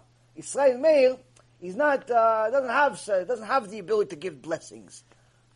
I can't give blessings. Who gives blessings? Me give blessing. Israel Meir can't give a blessing. Of course, no one can give a blessing to somebody that has a son that is a Mechalel Shabbat, opens a store on Shabbat, and the grandson's a Mechalel Shabbat. What can give a blessing to such a person? Only the Shabbat that's written in the Torah, Parashat Yitro, Parashat not only Yitro, and also the other one talks about the Ten Commandments, Vayitchanan. Says that Shabbat is an obligation of a person and his son and his daughter and his servant. How can Israel Meir give a blessing to someone who's a Mechalel Shabbat? Now, if you say, "Oh, you keep Shabbat," yeah, it's good you keep Shabbat, but Israel Meir can't give a blessing to somebody who's a Mechalel Shabbat. The person did tshuva on the spot, taking on himself to get his family to keep Shabbat. Now, his grandson that told the story said, we saw Ruach HaKodesh live. No one told him that he's a Mechalel Shabbat. He doesn't know the person. He himself was not a Mechalel Shabbat, he was a religious guy. No one told him, the meaning his son opens a store on Shabbat and the grandson and this. No one told him these things. How do you get such knowledge? Rabotai, all of this introduction is an introduction for you to understand that the journey of a Jew may not be a simple one, but it's worth it. Rabbi Yehuda ben Tema says, הוא היה אומר, בין 5 שנים למקרא, בין 10 שנים למשנה, בין 13 למצוות, בין 15 לגמרא, בין 18 לחופה, בין 20 לרדוף, בין 30 לכוח, בין 40 לבינה, בין 50 לעצה, בין 60 לזקנה, בין 70 לשיבה, בין 80 לגבורה, בין 90 לשוח, בין 100 כאילו מת ועבר ובטל מן העולם. Translation. He, meaning Yehuda ben Tama, the same sage that told us the last Mishnah, that talked about being arrogant or being, the last 2 Mishnayot, being arrogant going to Gehenom and being humble going to Gan Eden. Even though the Tosfot Yom Tov says that he has sources that it's Shmuel HaKatan and not Yehuda ben Tema. Regardless, it's one of the Kodesh Kodeshim of the Torah. The sages of the Torah says a 5-year-old begins with Scripture. A 10-year-old begins Mishnah. A 13-year-old becomes obliged to observe the commandments. A 15-year-old begins to study Gemara. An 18-year-old goes to marriage, to the marriage canopy, to chuppah. A 20-year-old begins to pursuit. We'll explain what that means. What does it mean, pursuit? Because there's a couple of translations. A 30-year-old attains full strength. A 40-year-old attains understanding. A 50-year-old can offer counsel. A 60-year-old attains seniority. A 70-year-old attains ripe old age. An 80-year-old shows strength. A 90-year-old becomes stooped over. A 100-year-old is as if he were dead, passed away, and ceased from the world. In essence, they're giving us a map. What does the life of a Jew look like? Now, what about the old tzaddikim that lived till 102 years old? For example, like Rabbi Yashiv, Alav Shalom, died at 102 years old, I believe. At the same time that he died, Bibi Netanyahu's father died also. He was also 102 years old. Now, if you saw the Rabbi Yashiv before he died, Kodesh Kodeshim, sharper than any of us could ever be. You combine all of our brains put together, make a little mishmash out of it, we're not even equal to 10% of his. A minute before he died. Sharp as a knife, as a sword. Well, it says over here, though, that someone at 100 is as if he died already, someone is 90 already, he's bent over. So what does it mean? This is not referring to the tzaddikim. The Gdolei Ador, the Chachamim explained to us, are exceptions to the rule. They live for as long as Hashem decides that the world needs them. But you see that the life of Rav Elyashiv, for example, when he died, he had 1,000 grandkids. The 1,000 people continuing his Torah. 1,000 people continuing his lineage, his holiness, his work. 1,000 different ways. Each one, Talmid Chacham, Tzadikah, Kodesh, Kodesh Kodashim. One's better than the other. Every one of them, Frum, Kadashim, everything good. Bibi Netanyahu's father, maybe he had 4. Maybe he had 4, and I think one of them is homosexual. So he's definitely not going to continue the lineage. They're both 102. One's religious, Gdol Ador. He has something to go to Olam Haba with. Look, Hashem, I have 1,000, they're going to continue your Torah.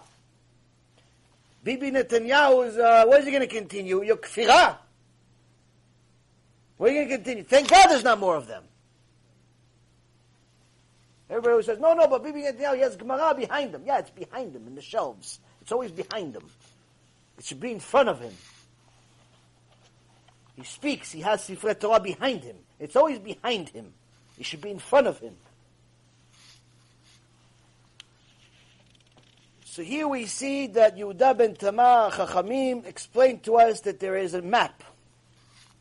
Even though we don't go exactly by this, the traditional way of yeshiva today is different from this, of when they teach what and so on. But still, this already shows that already a couple of thousand years ago, there was a certain system. Part of the reason of why we don't go by this is because we simply, most of us just can't handle it.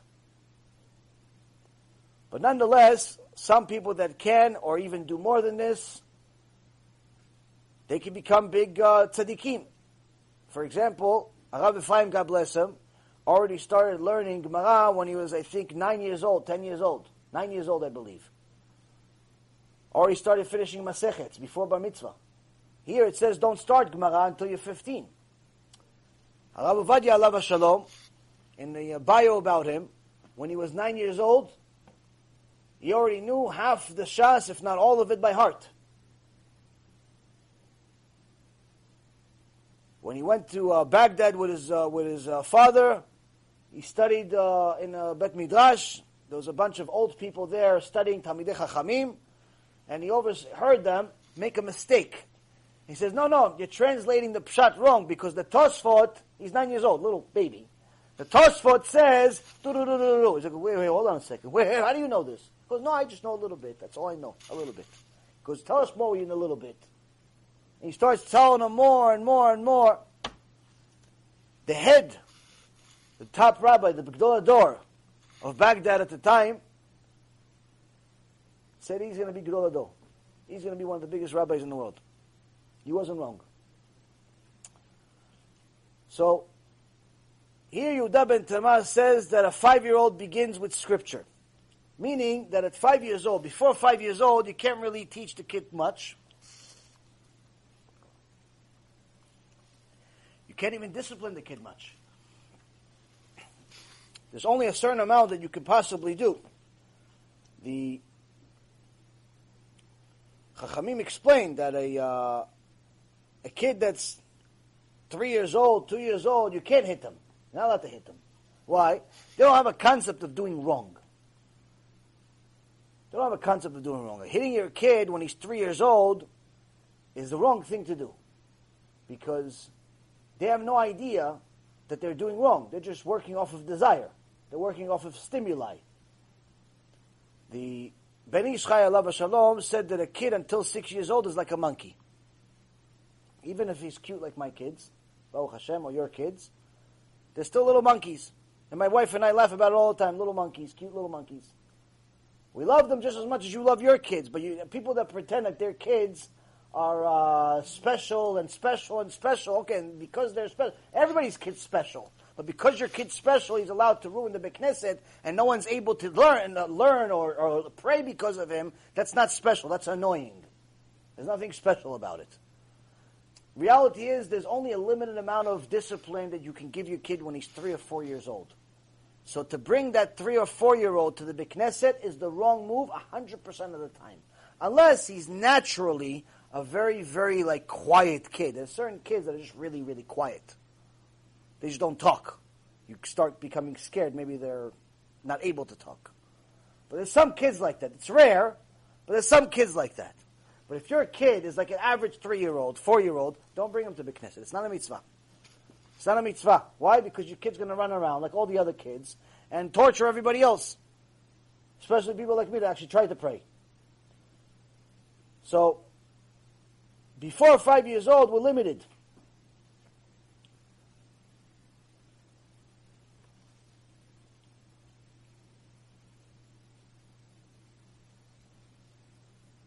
The other thing that it's talking about is that Rashi explains that after the 3rd birthday,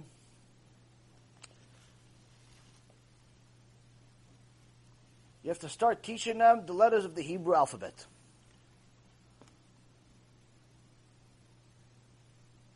So as soon as they turn 3, so that begins their 4th year, you start teaching them Aleph Bet. Also the vowel system, Why? Because by the time they arrive to their 5th year, they should already be able to start reading. Because at 5 years old, they have to start learning the 5 books of Moses. Bereshit, Bara, Elokim, and Teshamayim, V'Ta'aretz. Now, of course, they're not going to understand the meaning of every single word, but they need to be able to start making the sounds. They need to be able to have some type of concept of what's going on.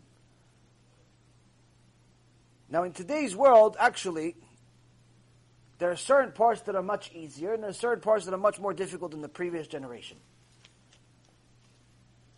The difficult part is that we simply do not have the brain power like our forefathers. We just don't. People that think that we're smarter today than we were before are simply stupider than what they think. We're not smarter than the previous generation. There's no chance of that. There's no proof of that. In fact, it's the opposite. If you look at the level of innovation today versus the level of innovation of simply 100 years ago, you cannot compare. You cannot compare the two. 100 years ago, they came up with completely brand new ideas that didn't exist. Today, we come up with a new app on an existing platform that every one of the members of the 8 billion population knows. Today, we come up with a new way to count when everybody already knows how to count. Today, we have a new way to order groceries. Okay, good for you. We could grow some groceries by pressing a button. I enjoy it too. But it's not. You're not exactly the Warner Brothers or something like that. You're not such a big deal. People think that because things look cooler and they're easier and they're more convenient, that makes us smarter. It's the opposite is true.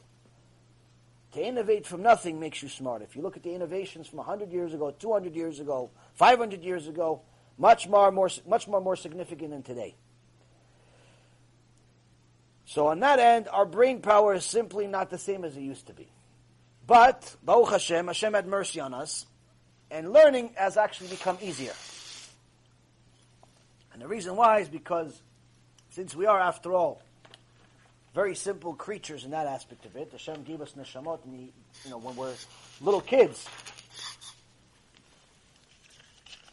When we're little kids, our brain is like a sponge, and you can teach a kid to memorize quite a few things in a very short period of time without much effort at young ages. The younger they are, the easier it is for them to understand. For example, I remember when I was 10 years old and we moved to the United States, I knew maybe 3 or 2 letters out of the alphabet. But within a few months, I spoke the language. Within a year, it became my first language.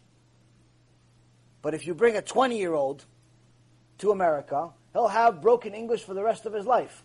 It may be good. He may be able to, if he reads enough books, he'll speak the language correctly, but it'll still never become his first language. It'll still never become a superior language. It'll always be secondary. Even though the difference is only 10 years. Like if it's 20 to 30, there's almost no difference. 30 to 40 is virtually no difference at all. 50 to 60, it might as well be no difference. But 10 to 20, lifetime of a difference. Why? 10 is the end of childhood. 20 is already the beginning of manhood. 2 difference. Big difference. Big different brain. So, the other aspect that makes it easier today is that you could teach your kids by using the technology that Hashem provided for us. I recommended some time ago, maybe about 6 months or 8 months ago, an online course that you can buy for about $40 or $50, very, very cheap and reasonable, by Rabbi Gold, to teach you the Hebrew language, the biblical language. It's an online course. I posted it online several times. I don't make any money out of it. I just like it, and I think it's very good. And quite frankly, it works. Even my little 1-year-old already knows most of the Hebrew alphabet now. Baruch Hashem. So if this is what you let your kids watch, they'll learn the language at 0. They'll learn the language at 1, at 2, at 3, and so on. Why? Because they need to be stimulated by something. You can't just leave them in a cage all day and just wait for them to become 20 and start working. You have to do something with them. So Baruch Hashem, my wife, Eshet Chayid, so she provides them different education all day. And part of the thing was to learn the letters. So the little 1.5-year-old knows the alphabet almost as good as me. It's unbelievable. How? He watches Rabbi Gold say Aleph. Why is Aleph? Bet, Gimel, Dalet. He points at all the things. Baruch Hashem, he knows all these things. So The Aleph Bet is supposed to be taught to a 3-year-old in that day because it was much more difficult. Somebody had to be there. Somebody had to walk them through it and so on and so forth. Whereas today, you don't have to necessarily nurse them into every single one of the steps. There are certain programs you can use. If you already use technology, you have a phone, you have a screen that they can watch, a computer, you could put one of these programs for them to learn the alphabet already at a very young age. Instead of watching shtuyot, watching nonsense, cats and dogs running after each other, have them watch Torah, have them watch some programs. There's also a wonderful program for kids that are a little older, not quite so young, probably closer to 10, that's called Torah Live. It's called Torah Live. I only found out about it recently, maybe in the last 6 months or so. It was promoted by ArtScroll. And Torah Live has been around for some time now, and it's a teaching program using media.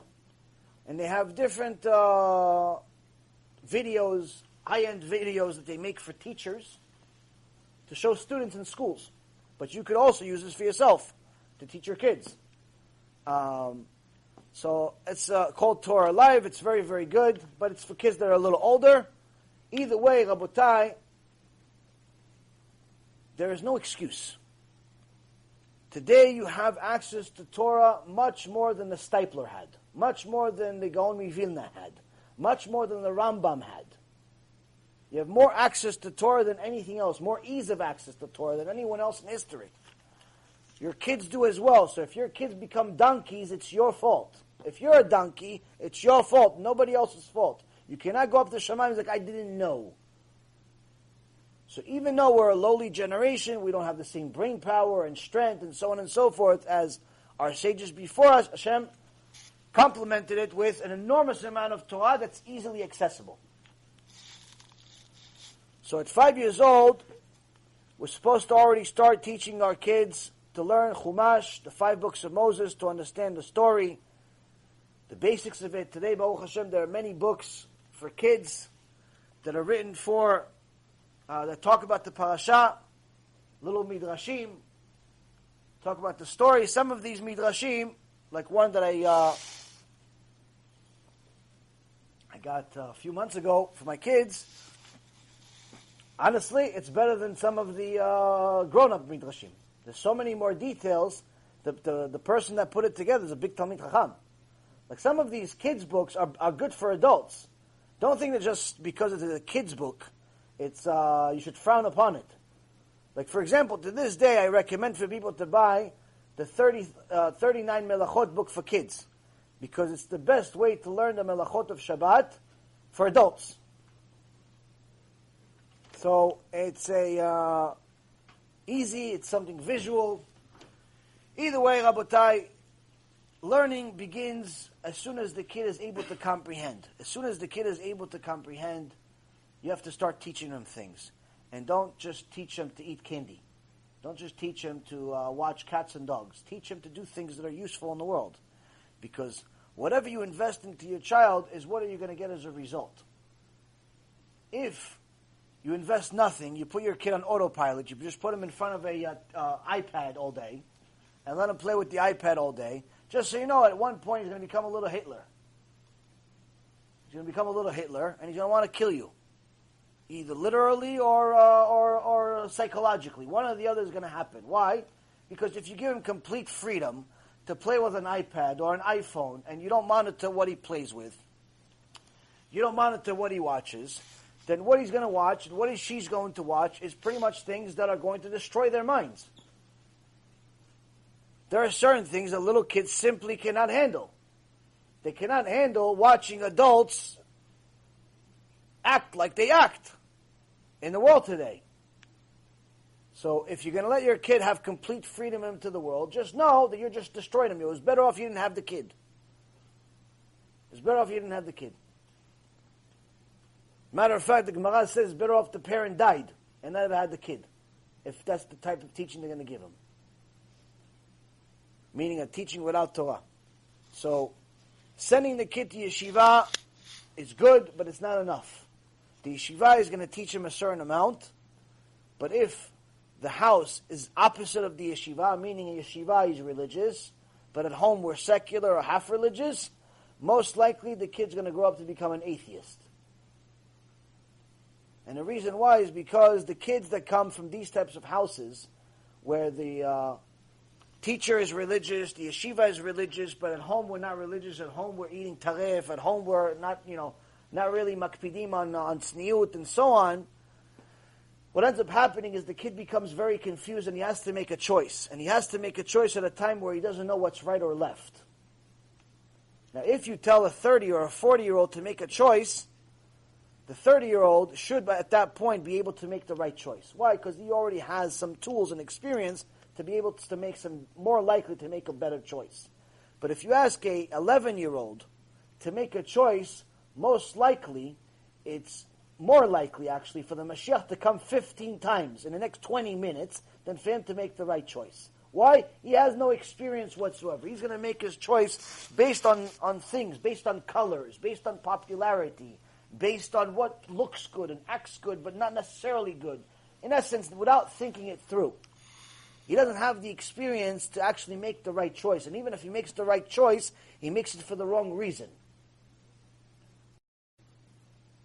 So it's important for you to make the right choices for your kids. If you're not willing to make the choices for your kids, don't have them. Now, when he's young, when she's young, you have to make sure that whatever they have in yeshiva is what they have home. If they don't, they're going to pick a side. What are they going to pick a side? They're going to pick the side that's less restricting. If the rabbi tells them there's rules, and at home there's no rules, what do you think the kid's going to pick? Any normal kid that picks the rules is not normal. There's something wrong with him. He's going to pick no rules. If the rabbi only eats kosher, but Ima and Abba don't eat kosher, what's the kid going to want? I want McDonald's. He wants not kosher McDonald's. If the rabbanit is modest, but Ima walks around like she's just came out of the shower all the time, then I want to be like Ima. Why? Because it's less restricting. But sometimes the mistake is not made by the parents per se, or the school.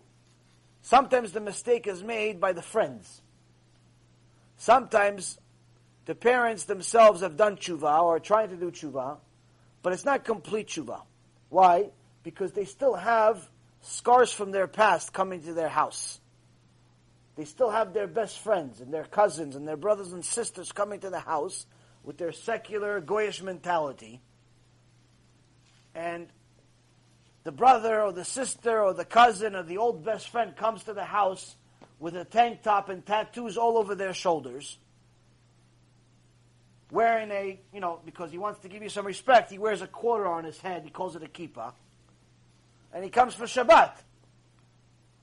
And you're thinking you're doing good. Why? Because you brought this little, this avariant to your house.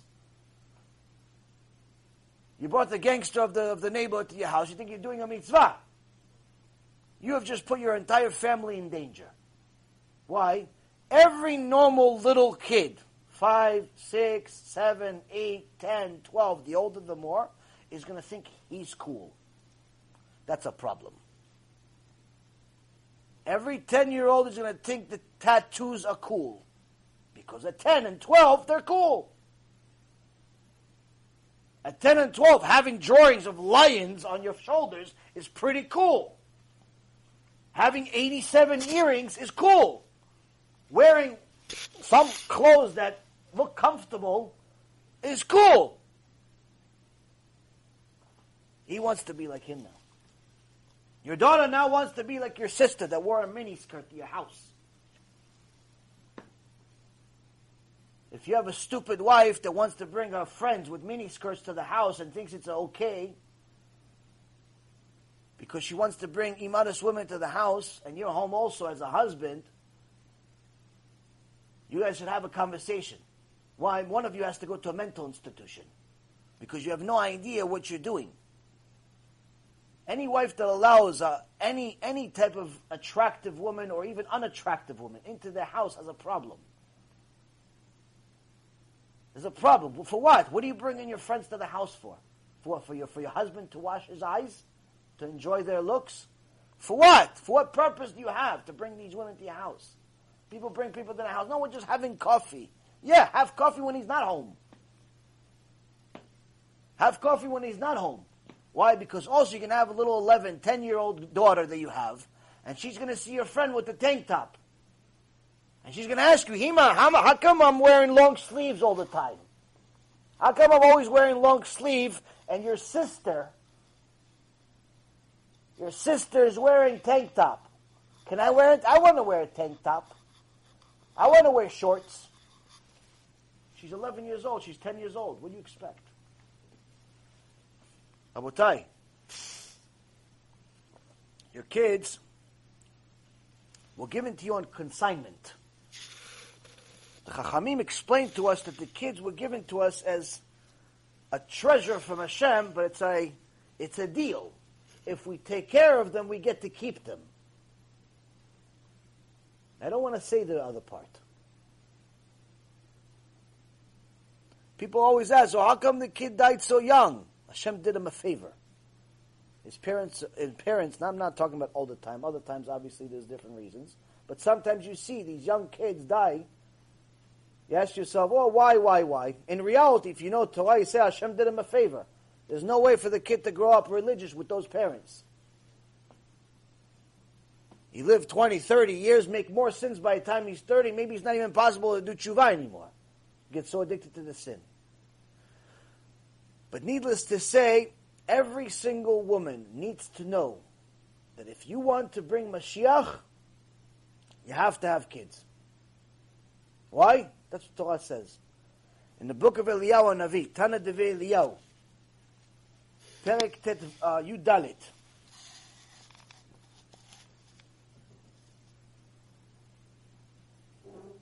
Part Vav, 14 Vav, it's in Seder Eliyahu Zuta. Eliyahu Navi, Alav Shalom, says, Ukmo shenigalu Yisrael mimitzrayim, בזכות שהיו פרים ורבים, כמו כן יגאלו לעתיד בזכות שאין פרים ורבים. So just like Am Yisrael was saved at the time of Egypt, the Exodus happened at the time of Egypt, because of the women bringing children to the world. Just like that, the Mashiach will come because women are bringing children to the world. What was so special about them bringing children to the world? At the time of Mashiach, it's easier to understand, but we need to understand why was extraordinary at the time of Egypt. At the time of Egypt, the Chachamim explained to us in the Midrash that Am Yisrael was in bad shape. We were in a 49th level of tum'ah, of impurity. We didn't keep almost anything. Many of us became idol worshippers. We were in the worst possible level that we were until today. Almost to the extent that Hashem had to destroy us. If He didn't save us, He would have had to destroy us. One more sin. Why did He save us? Because of the women bringing kids to the world. What do women bringing kids to the world have anything to do with righteous, wicked? What does it have anything to do with it? If you read the entire book of Numbers, Sefer Bamidbar, you see that Am Yisrael is constantly tested and constantly fails one major test. What is it? The test of emunah. Hashem gives them food, say, oh yeah, but where's the water? Hashem gives the water, oh yeah, but where's the food? Hashem gives them this, they want something else. Hashem gives them Moshe, but they're not sure, maybe they want Korach. Every time it's something else, we're always complaining about things we don't have because somehow we don't have any trust in Hashem. We have no emunah in Hashem. Hashem says you have a land of milk and honey. Yeah, but there's giants there. What, you don't think Hashem can kill them? It's constantly tested and constantly we fail because we had no emunah. But that's the one test that we passed in Egypt. How? The women were Kodesh Kodashim. The women in Egypt were still modest. The women in Egypt were still connected to Hashem. And they understood that the times are hard. Every woman has a kid. Every time there's a birth, 6 babies. If 3 of them are boys, they're all going to die. 3 of them are girls, they're going to live. That means that every time you have kids, you have to do alvaya the next day. You have to bring them to the cemetery the next day. Why? Because the Egyptians are killing them. Either because Paro wants to take their blood and bathe in it, or because they just want to punish us for other reasons, because they want to kill everybody because they think it's Moshe Rabbeinu, and so on and so forth. So the husbands already saw their kids dying. On top of that, the husbands were getting beat up day and night. If they didn't meet their quota, they put the kid instead of the block. If they didn't meet their quota, they kill one of their kids. Hashem Yerachem, what they would do with the kids, they take the kids, little babies, smash their heads against the stone to blow it up into nothing. The Midrashim say such horrible things. By the way, all of it happened in the Holocaust. Again. Horrible things. The husbands are coming home with missing limbs. The guy went to work with 2 arms and 2 legs. He's missing an arm. He's missing a finger. Why? Yeah, he got injured at the job, but he only got injured, but he broke a nail. But he said, ow. He said, ow, for 2 seconds. So the Egyptian says, oh, you're wasting time saying, ow, let me take off the rest of the hand. I'll give you a real reason to say, ow. So now this miskin, this husband, is missing an arm. He's missing a leg. He's blind in 1 eye. He's blind in 2 eyes. Hashem Yerachem, what's happening to him? He goes to work. It's a lucky that he survives. He comes home. Who wants to have kids? You want me to bring kids to this world? I barely survived today. You want to bring kids to the world? The women said, the Jewish women said, Hashem wants us to have kids. It's not about, do I want to bring kids to the Egyptian world? Hashem wants us to bring kids, or else I wouldn't be able to have kids. But how do I convince this husband that wants to commit suicide? How do I convince him to have kids? They would beautify themselves, and then they prepared. In those days, they didn't have mirrors like today. They would use copper, and they would look at the reflection of themselves in a copper, and they would look at themselves, especially as soon as after they beautified themselves with makeup and so on, just for their husband, not for Shmuley in the street. And they beautified themselves. As soon as the husband came in, they would be looking in the mirror, and he would see himself and her at the same time. She says, wow. And they would always use the same joke. Wow, I think you're better looking than me today. Immediately, the husband would forget about the horrible day he had at work, that he lost a finger, he lost an arm, he lost an eye, he lost this, he lost his morale. He doesn't care anymore. Why? He sees a beautiful wife. He sees a beautiful wife, and a beautiful wife reminds him of the natural desire of a man. And the women brought kids to the world during Egypt, even though they knew it's very likely they're not going to survive. Why? It's the will of Hashem. And the emunah that the women had at the time of Egypt, Eliyahu Navi says here, that was what got us out of Egypt. He says that same thing is going to get us saved by the Mashiach. But why the Mashiach? Baruch Hashem, no one's torturing us. Baruch Hashem, no one's missing anything. How is it relevant? Chachamim explain in the Gemara Masechet Nida. En ben David ba, the son of David, the Mashiach, is not coming until all of the neshamot are emptied out of the guf. Until all of the neshamot are emptied out of a place in heaven called guf. Which neshamot? All of the neshamot of Am Yisrael. All of the neshamot that were on Mount Sinai that haven't completed their tikkun have to be emptied out and given an opportunity to do tshuva. Until all of them have the opportunity, Mashiach's not coming.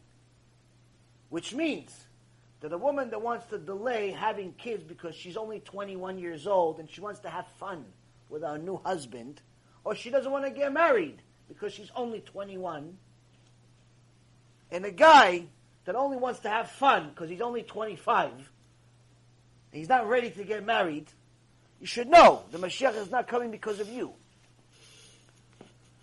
A guy that wastes seed, he should know the neshamot are coming out. Its only part is you're killing them.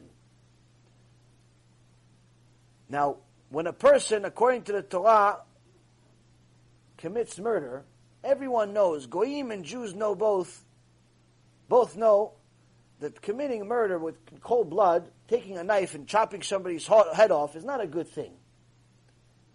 It says in the Ten Commandments, you shouldn't do it. But what about if he did it to his own son? What if he took his own son and he chopped his own son's head off? You think he's judged better? Rabbi Shimon Bar Yochai says in the Zohar Kadosh, he's judged much, much worse than a normal murderer. Because he murdered his own son, his own daughter. Any time a guy convinces his wife or his girlfriend or whoever to have an abortion, they're not only judged as a murderer, but they're also judged as a murderer that's murdered their own kids. Now they're saying, yeah, but it was only 2 months pregnant. All you need to do is watch the video we posted from al-Baghdadi yesterday, and you realize that after 40 days, it's 100% a human being. With arms and legs and eyes and ears and everything is just little. Some of the pictures that I saw, not just in this video, but in other things that I've watched over the years, if you don't cry watching it, then most likely you're not alive. It's very, very hard to see, but it's necessary for anyone that has considering doing it, has done it, knows people. You need to realize that an abortion is 100% murder. But not just murder of some stranger or even an enemy that tried to kill you. It's murdering your own kids. And there's a certain doctor that works for this company called Live Action that's anti-abortions. They send a lot of good material out and they fight against the evil empire of Planned Parenthood. I believe it's run by a Jewish woman, by the way. One of the people that's a big supporter of them is a doctor who performed, I think, close to 2,000 abortions. Mamash, Hitler himself. But he did tshuva, and now he's actually telling all of the secrets of what actually happens, all the stuff that they don't tell you. Because today, abortion has become so accepted amongst society that as soon as a woman tells their insurance company in America that she's pregnant, the insurance company sends letters in the mail. The insurance company sends letters in the mail to the woman that said she's pregnant. She wants to go to the gynecologist, go to the doctor, and so on. They send letters in the mail saying, by the way, we also provide services for abortions. They call different words. We provide family services. We provide family services.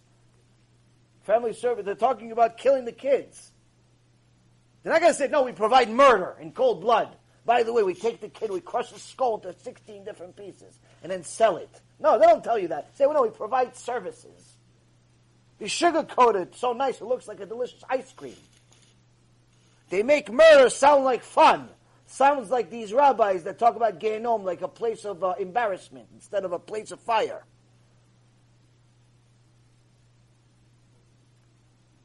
And for anyone who thinks for a moment that Chassidut does not talk about Gehenom,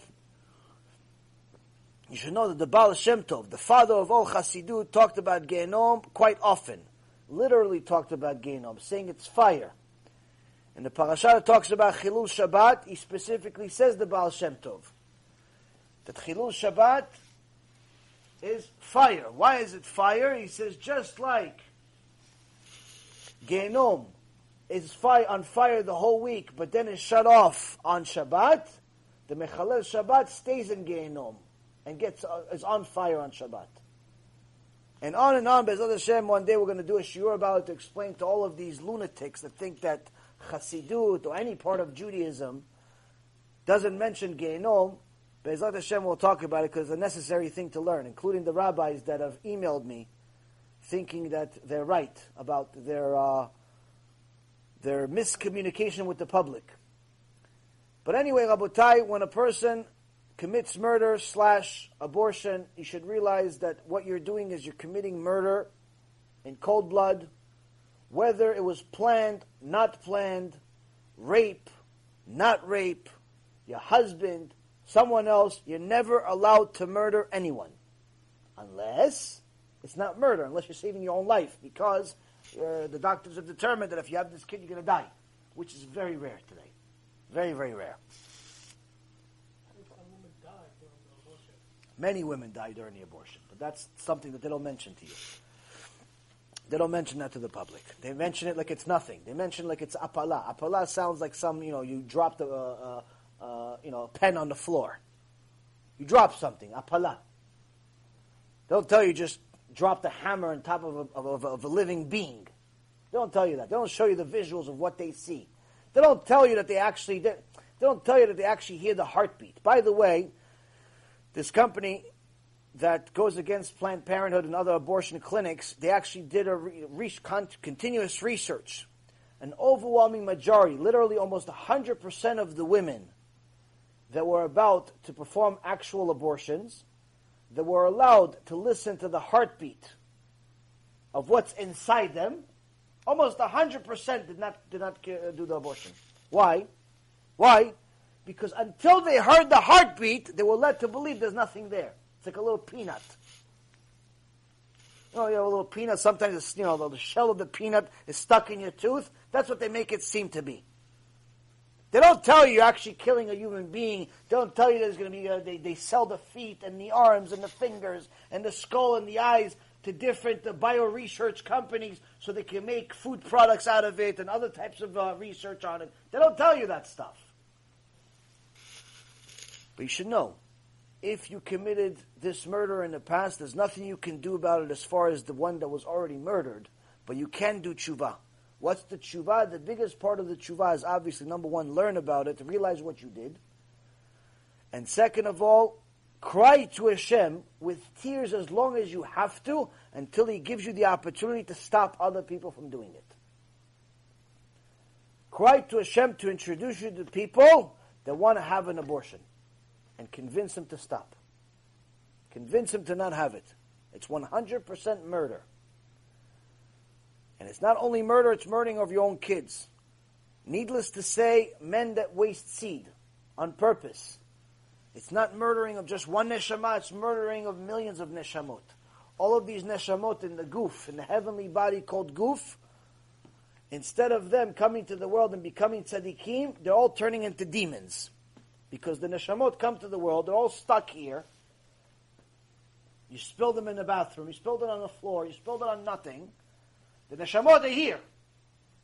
And they scream to Abba and Shamayim, Atzilu, Atzilu, help me, help me. Why? There's nobody. There's a neshama, nobody. So who comes? The demons come and put clothing on them. It's come with us. And now they become the mazikim of Am Yisrael. When you hear that soldiers were killed by Arab terrorists, when you hear that soldiers were killed by ISIS, when you hear that, a lot of the times the soldiers would tell you that what happened, they saw this Arab guy, all of a sudden, they shot him 50 times, but he still continued. How? The shadim go inside him. So yes, it was an Arab that carried the knife, or the Uzi, or whatever it was, but it's most likely a Jew, 13, 14, 15, 16-year-old that wasted seed in New York created it. Kol Yisrael Aravim Zeh Lazeh. Am Yisrael is responsible for each other. That's why the Gemara in Masechet Eruvin, page 19, says that on Rosh Hashanah, all of us are like Bnei Meron. All of us are like sheep going in a single file in front of the shepherd, one after one, as he counts Maaser. The Maaser, how would they count the Maaser? Taking the tithe. 1 sheep, 2 sheep, 3 sheep, 4 sheep, 5 sheep, 6 sheep, 7 sheep, 8 sheep, 9 sheep, 10. Put a mark on him. Why couldn't they just count the whole thing and just pick whatever they want? No. One at a time. One at a time. One at a time. On a 10 sheep, 10, they put a mark on him. That's Kodesh. That already doesn't belong to me, the sheep. That cow doesn't belong to me. That's how Maaser is paid. That's how we should do it also, by the way. Don't wait until the end of the year. There's a lot of yetzirah at the end of the year. A lot of expenses at the end of the year. You give Maaser as soon as you have the money. The point is, Rabotai, is that on Rosh Hashanah, The Gemara says, we, Am Yisrael, all of mankind, we go in front of Hashem like little sheep, one after another, one after another, one after another. Why? Because each person has to not only pay for his own judgment of what he did, but all of the people that came before him. Why? Because midah keneged midah, he's connected to their sin somehow. She might have thought that, oh yeah, me not wearing a not modest dress and a really, really long wig and a mini skirt and a tank top and all this immodest clothing, I sin myself. No, my friend. It's not just yourself. It's all the men that were influenced, all of the women that suffered because of you, all of this, all of that. Ooh, wah. By the time you finish cheshbon of one day, you want to bury yourself into the ground and never come out.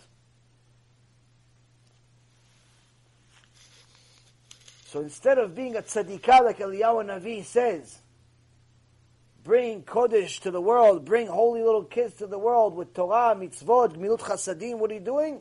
You want to take a break. You want to take a 5-year break because you don't feel like having any kids or any more kids because you already have 2 and a dog. So Rabotai, these are the hard truths that all of us need to know and also all of us need to teach our kids.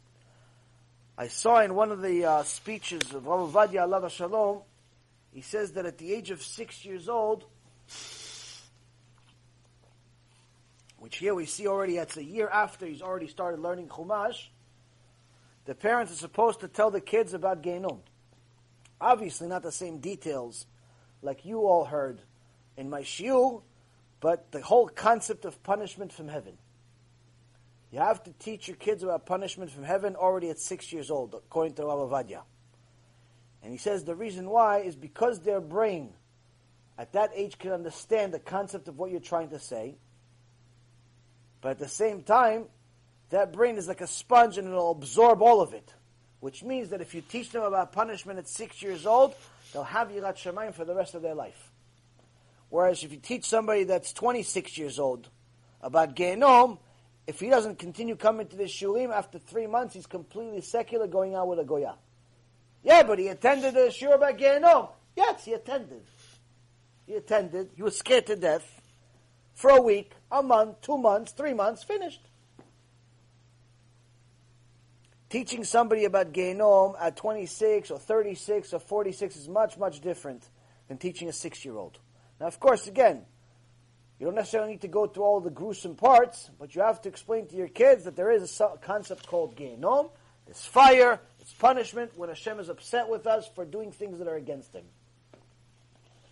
And this is from Rav Ovadia, not Yaron Reuven. Yaron Reuven barely has the permission to speak. So here already we see that just 5 years. At 5 years old, we see how much of an influence, how much thought has to go into this. A woman came to the Chafetz Chaim one time and asked him for a blessing for her son, a brand new son, to become a Talmid Chacham. And the Chafetz Chaim got very upset. He says, "You think that Israel Meir, that's his name, you think that Israel Meir can bless, and all of a sudden, poof, your son's going to be Talmid Chacham? Blessing can't do nothing.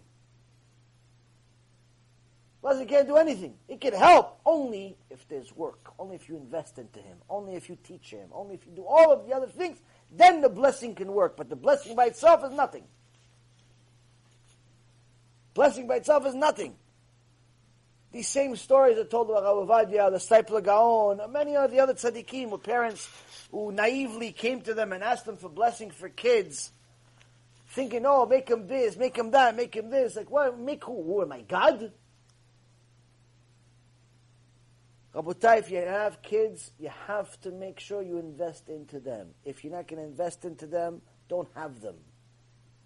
But you should know, if you're not having them, then you're the reason Mashiach didn't come. Either way, there's going to be something. There's no coasting. There's no coasting. So we're almost done. Ben 10 shanim lemishnah. At 10 years old, learn Mishnah. So from 5 to 10 years old, already the kid has had 5 years to learn the Chumash. This is enough time for him to cover the entire Chumash with a good teacher. And it's enough time for him to go over the entire Chumash. Of course, a couple of times even, depending on the depth of what they're going. And now at 10 years old, Chachamim say that it's time for him to learn Mishnah. But not Mishnah with details and elaborate commentary like you see here in the Shiur. Basics. Basics. Very, very basics. Just to have a basic concept of what's going on. But this doesn't mean that he stops learning the Chumash. He continues learning the Chumash. The Mishnah is just on top of it. It's just that the Mishnah is now priority, and the Chumash is secondary. But there's now, every time we go to a level, it says Gemara, and all the other things. It never stops the original. You're just adding more and more. Now that you've grown up, and you have 5 years experience, now it's easier for you. It's like, for example, when somebody does tshuva in the beginning, they go to Beit Knesset the first time, they feel retarded. Why? Everybody else finished the prayer in 30 seconds, and they're still on the first page. But then after you go to Beit Knesset for a year, all of a sudden you're part of the crew. You also read pretty fast. You see another guy just came into the Beit Knesset the first time, he's like, oh yeah, poor guy. Poor guy. Yeah, I know how he feels. Why? Because you were in his shoes. That's why it's always a big mitzvah. Anytime you see somebody new, show them where everything is. If you're already in the Beit Knesset for a while, you know what you're doing, you've already done tshuva, you know where things are, who, what, when, and how. Anytime you see somebody new, show them where things are. But how do you show people where things are? Now, a lot of people, they don't consider that it's embarrassing.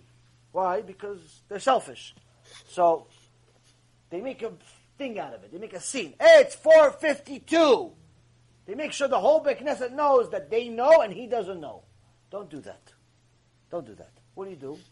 Most of the time, everybody has the same book, same siddur. Take your siddur, give it to him, and take his.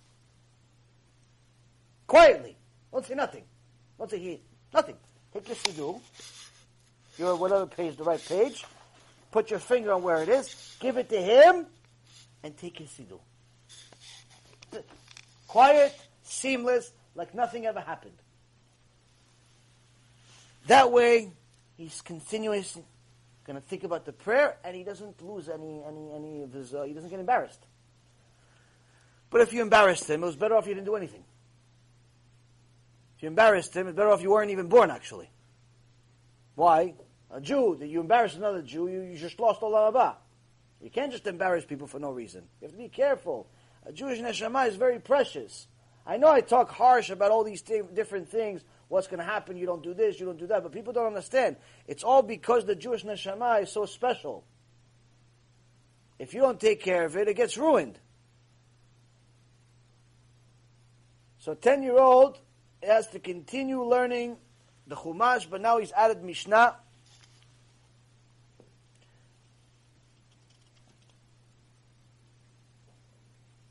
Now Midrash Shmuel says something unique. It says that since the Mishnah is part of the oral Torah, it's the foundation of the oral Torah, you have to teach the kid, or you should try to teach the kid to memorize it. Not just teach them, but actually have him memorize it. Why? At this young age, the mind is still uncluttered, and the kids can memorize a vast amount of material.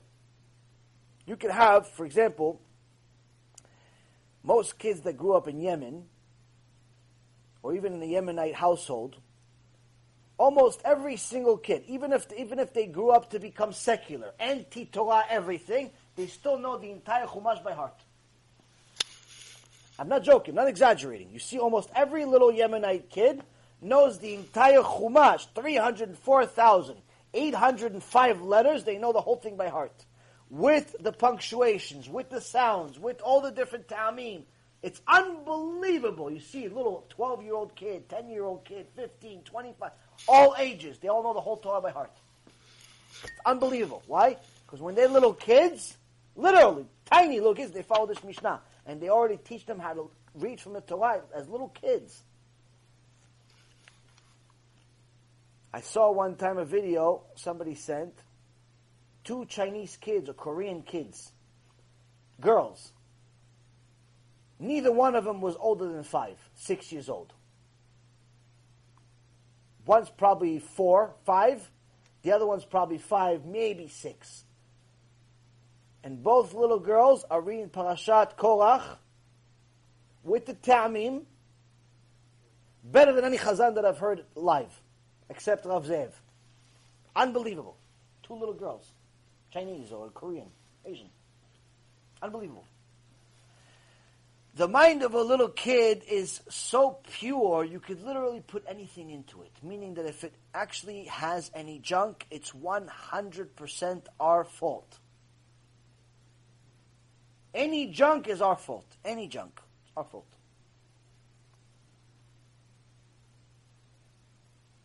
So Midrash Shmuel says that since it's part of the oral Torah, you should memorize it. Why?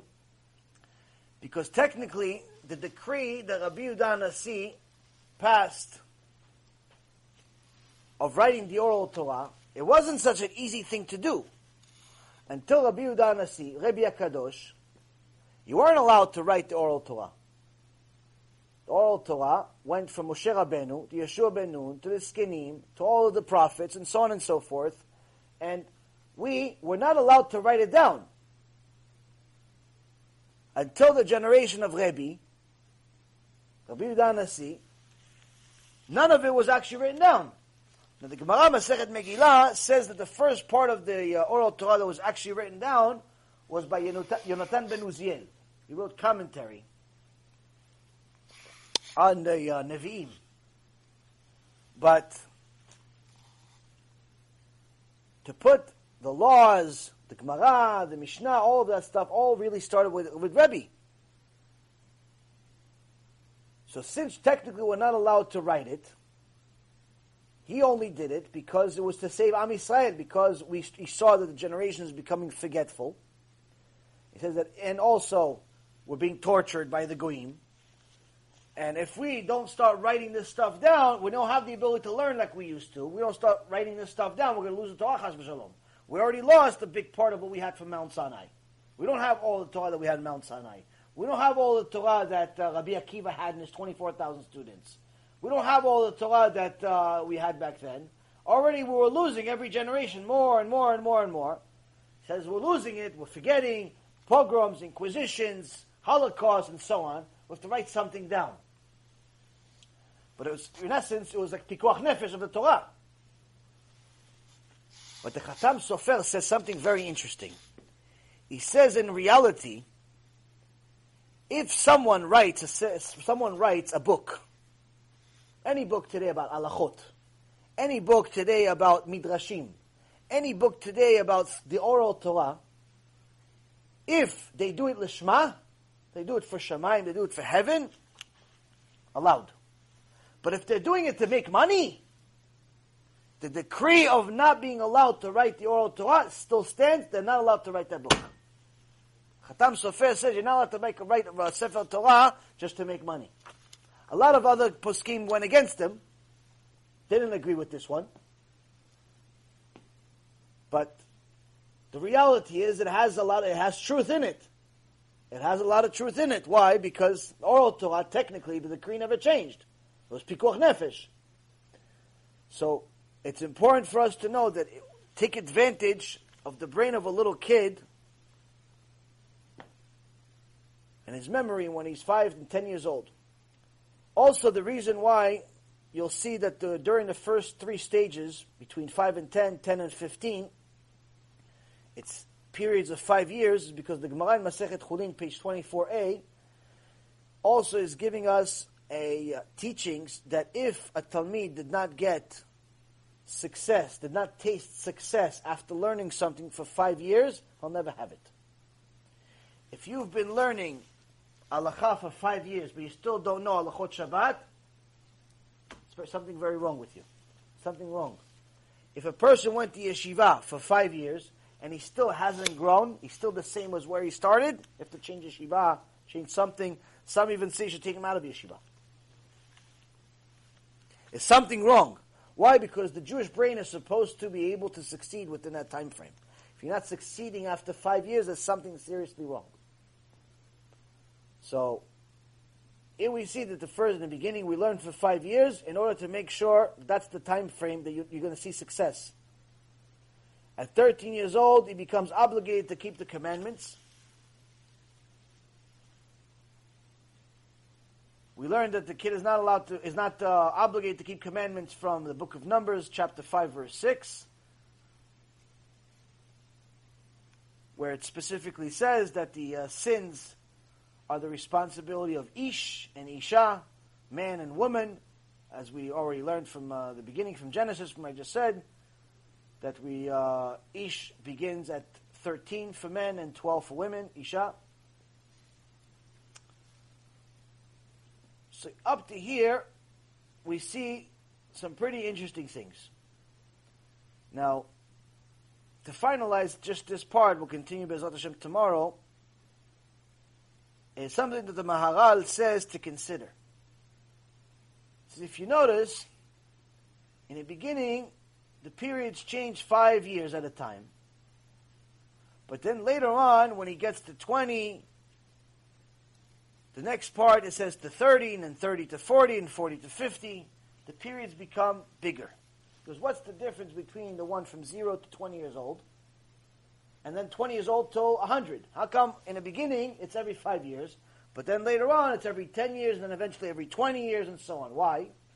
The Maharal says that in the beginning of a child's life, the first 20 years, he has a good teacher. So he can do... First of all, he has a much cleaner brain. But second of all, he has a teacher that can do an enormous effect on him, an enormous job that could save him half the time. So instead of learning something on his own for 10 years, he can learn the same thing in 5 years. From here we learn the value of a teacher. The Maharal tries to explain to people that if you have a sharp brain, the first thing that brain should do is determine who is the right teacher for you. More important than the actual subject itself. There are many people that teach Gemara, there's many people that teach a lot of things. But it doesn't mean that you should learn from them. You have to learn from whoever affects you. If you're going and you're learning from us, let's say, for example, you buy a book. I remember the first book that I got of Torah was Rabbi Ephraim sent it to me. Maybe 400 or 500 pages. And literally, to read it was like a tikkun for me. It was so difficult for me to read it. Why? I didn't like the writing style of the author. I'm not going to mention the name even if you scream till you're blue in the face, because Chas v'Shalom, maybe you like it and I'm not going to stop you. It's still Torah. But the point is, for me at that time, today I like it. Back then, to me at that time, I just couldn't take it. I still forced myself to read almost 400 pages, but I remember my wife telling me, she's like, it's like a sleeping pill for you, this book. I couldn't handle it. So a person needs to know that just because a book is a book of Torah doesn't mean yes, it's supposed to be for you. It's not just the book itself and the content, it's how the content is delivered. Same thing with speakers. Doesn't matter that the guy has long payas, short payas, beard, no beard, hat, no hat, woman, man. That stuff is only part of the argument. You have to make sure that you go out of that shiur with something to take home. Your heart is shaking at the end of the shiur. Something happened. If you come home the same way as you came there, stop going. There's something wrong. You're not supposed to go and leave and the same thing. Something's supposed to happen. A shiur Torah is supposed to get you fired up. That's the point of a shiur Torah, by the way. Shiur Torah is supposed to give you a summary of a bunch of information from a bunch of books in a certain way that's going to infuse some fire in you so you can read 20 books now because you have fire from that shiur. But if you come to the shiur like half asleep and you're at the end of the shiur you're actually fully asleep, it's better off you were half asleep. You're better condition. You were half dead. Now you're completely dead. So it's important that you evaluate who your teacher is, who your vessel is. People have a huge weakness in this generation. Every single time, it's a repeated thing over and over again. People are weak in this generation. They don't have a spine. As soon as somebody speaks, they think it's right. As soon as they talk to somebody, it's like, oh no, I'm going to listen to him. Why? Why are you going to listen to him? What made him a vessel? What made her a vessel? Oh, he wore a kippah. So what? So Amalek wears a kippah sometimes. What difference does it make? He has a kippah, just that's why you have to listen to him. People have to be a little bit, just like you are a little more picky on the apartment you're going to pick, on the house you're going to pick, on the car you're going to pick, whether you're going to get leather seats or not leather seats, whether you're going to buy this program or just try it out for 14 days for free. You evaluate everything else in your life. You have a little bit of pain in the side. You have 15 doctor's opinions. You have to pay taxes. You have 5 different accountants giving you an offer. You got a parking ticket. You want 3 lawyers to send you a proposal. Everything else we decipher, we determine, we research, and so on. Before you buy a stock, you do research for 6 months if you're normal. Everything else, but with rabbis, oh no, he spoke, so I'll listen. Like everybody's Moshe Rabbeinu. You're not allowed to do things like that. Many, many times I've seen it where literally young people will do tshuva, they come to the shulim, or they watch them online, they start going to Beit Knesset, and all of a sudden they drop off the face of the earth, they stop watching the shulim, or they become enemies. They hate me now. Or they hate Rabbi Mizrahi. Why? What happened? Saved you from Gehinom. Why would you hate me? Why would you go against? No, the rabbi at the shul, he says, you don't know what you're talking about. For 2 years I knew what I was talking about to get you to Beit Knesset, wasn't it? I knew. For 2 years it was fine. What happened? Oh no, but he said something else. What did he say? Oh, he said there's other opinions. So, there's other opinions. People are weak. People, they replace rabbis like they replace underwear. And what ends up happening is that they end up with no rabbi. Because the ones that invested in them, they abandoned. And then when they realize that they made a mistake, it's already too late. Why? Because their ego is this big. And they figure, no, I'm going to tell this guy I'm sorry. I already cursed him out to his face. I already talked bad about him to the whole neighborhood. So it's going to look weird if I go to a shiur after I just made a movie about him 2 years ago. So now what are they going to do? They're going to go to this other rabbi who doesn't care about them. The other rabbi who cares less about them, this and that. And what happens? The guy becomes rabbi-less. And the Gemara Masechet Yomah says, person no rabbi, Hashem hates him. Why? He can live a sin his whole life and never know it. No one's ever going to tell him anything. The value of a teacher, Rabotai, is extraordinary. If you have a good teacher, you could succeed in doing tshuva. If you have no teacher or you have a bad teacher, there are certain chachamim say, it's better off you never did tshuva. To that extent. So, of course, each person will have different rabbis for different things. Some rabbis will be the shul rabbi. Some rabbis will be the halacha rabbi. Some rabbis will be the chizuk rabbi. Each rabbi has a role. Usually there isn't one rabbi that can serve all roles. Because halacha, if you're going by halacha that's kosher, it's by somebody that's already not in this world anymore. If you're going by your shul rabbi is not always going to be able to fulfill the things you need for other things. You may not be comfortable with them, may not know them, they may not be necessarily as versed in certain things that you're interested in. And your chizuk rabbi may not be there to answer your questions on the whim every single second you have it when you're at shul. So the point being is that you should have a few, but again, you have to look at it, determine it, think about it, evaluate it, and realize that you need the rabbi much, much more than he'll ever need you. Much more than he'll ever need you. The reality is that in order for a person to complete their tshuva, they need to have somebody to tell them what to do. You can't do it by yourself. I tell my wife all the time, one of the greatest gifts that we had and still have is our rabbis. Why? I know that whenever I do something wrong, someone's going to tell me. As annoying as it is, someone's going to tell me. And it's really annoying. Because I don't like to be wrong. Because I am convinced I'm always right. But Baruch Hashem, one of the greatest things is that I have somebody that can tell me what's wrong. Except, other than my wife. That's the easy part. That's the pshat. The point is, Rabotai, is that you need somebody to tell you you're wrong. You need somebody to tell you, do a better job. If you don't have that, it's going to be impossible for you to do tshuva. You're going to be 20 years still on the same level. I see a lot of people, they did tshuva 20 years, nothing changed. 20 years, still they're wearing t-shirts and shorts. 20 years, she still don't have a kisui rosh. One of the saddest things that I saw in New York was in the first shiur. First shiur in Staten Island, there was a couple, wonderful couple came to the shiur, and both of them were crying at the end of the shiur. Mamash, Christ, like tears, crying. Baruch Hashem, I love it to see people wake up to such an extent. They cry at a shiur. It's amazing to me. I have, it's unbelievable that something I said from the Torah affected somebody's neshama to such an extent. But there were tears of joy. I later find out that they've actually been going to a shul for almost 20 years. But they never kept Shabbat. I say to myself, how does the rabbi go to sleep at night?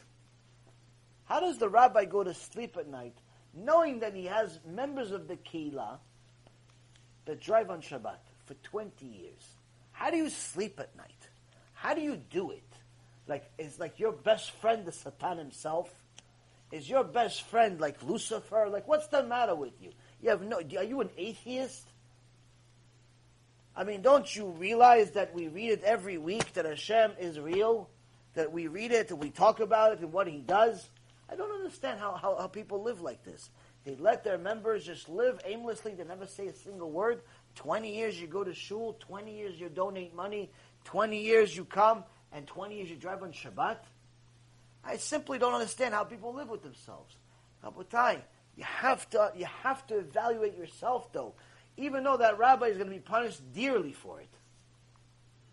And the biggest thing that ever happened to him, at least till this day, is the fact that this couple is B'ezrat Hashem doing tshuva now. Now they're going to start keeping Shabbat. It's actually saving him, not just them. Because he was going to go to Gehenom for them. And all the other members that are going. Now he's just going home for everybody else.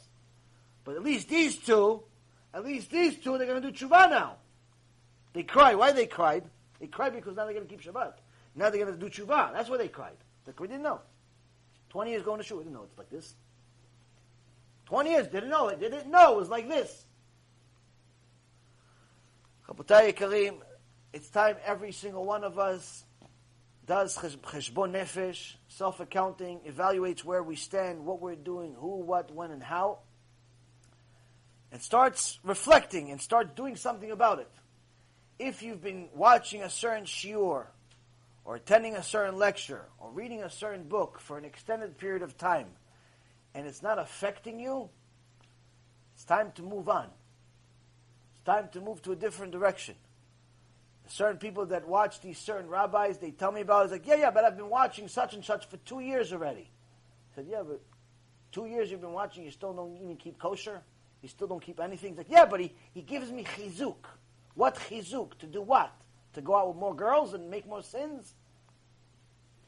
What chizuk does he give you? I don't understand these people. What chizuk is he supposed to give you? It's time for us to evaluate. What are you looking for and what are you getting? Because if you're getting something wrong, more times than not, it's because you're looking for something wrong. So it's time to see. What are we getting? What are we looking for? And B'ezrat Hashem, continue tomorrow with the rest of this Mishnah. Any questions? Oh, yeah. So,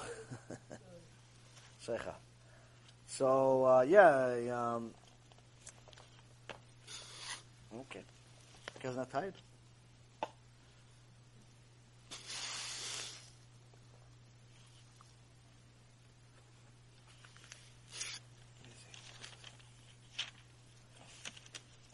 In this week's parasha, we learn a lot of different interesting things about the Ben Soil Moreh, learn about forbidden marriages, having a protective fence, a lot of interesting things. One of the things that we learn about is the halacha of ibum. Ibum is when a person marries a woman, but then the husband dies before they have kids. In English, it's called a levirate marriage. The husband dies, but he has a brother. And we originally learned it from Yehuda. Yehuda had two sons, Er and Onan. And the first one married Tamar, and then he died because Hashem killed him because he wasted seed. So Hashem made him, the second son, marry Tamar. And Hashem killed him also. And she was supposed to marry the third son, which never happened, and then eventually she married Yehuda. But we see that this specific mitzvah of levirate marriage, the Yibum, is something that we had already before Matan Torah, even before Moshe Rabbeinu. At the time of Yaakov Avinu we had it. And in this week's parasha, again, it's mentioned that if a person dies, his brother is allowed to marry his wife as long as they didn't have any kids. If they had kids, then he's not allowed to marry the wife. Now, what if the brother doesn't feel like marrying her? What if the wife doesn't feel like marrying him? So she's not obligated to marry him, and he's not obligated to marry her. But if she walks away, it's fine. It's no big deal. She doesn't want to marry him.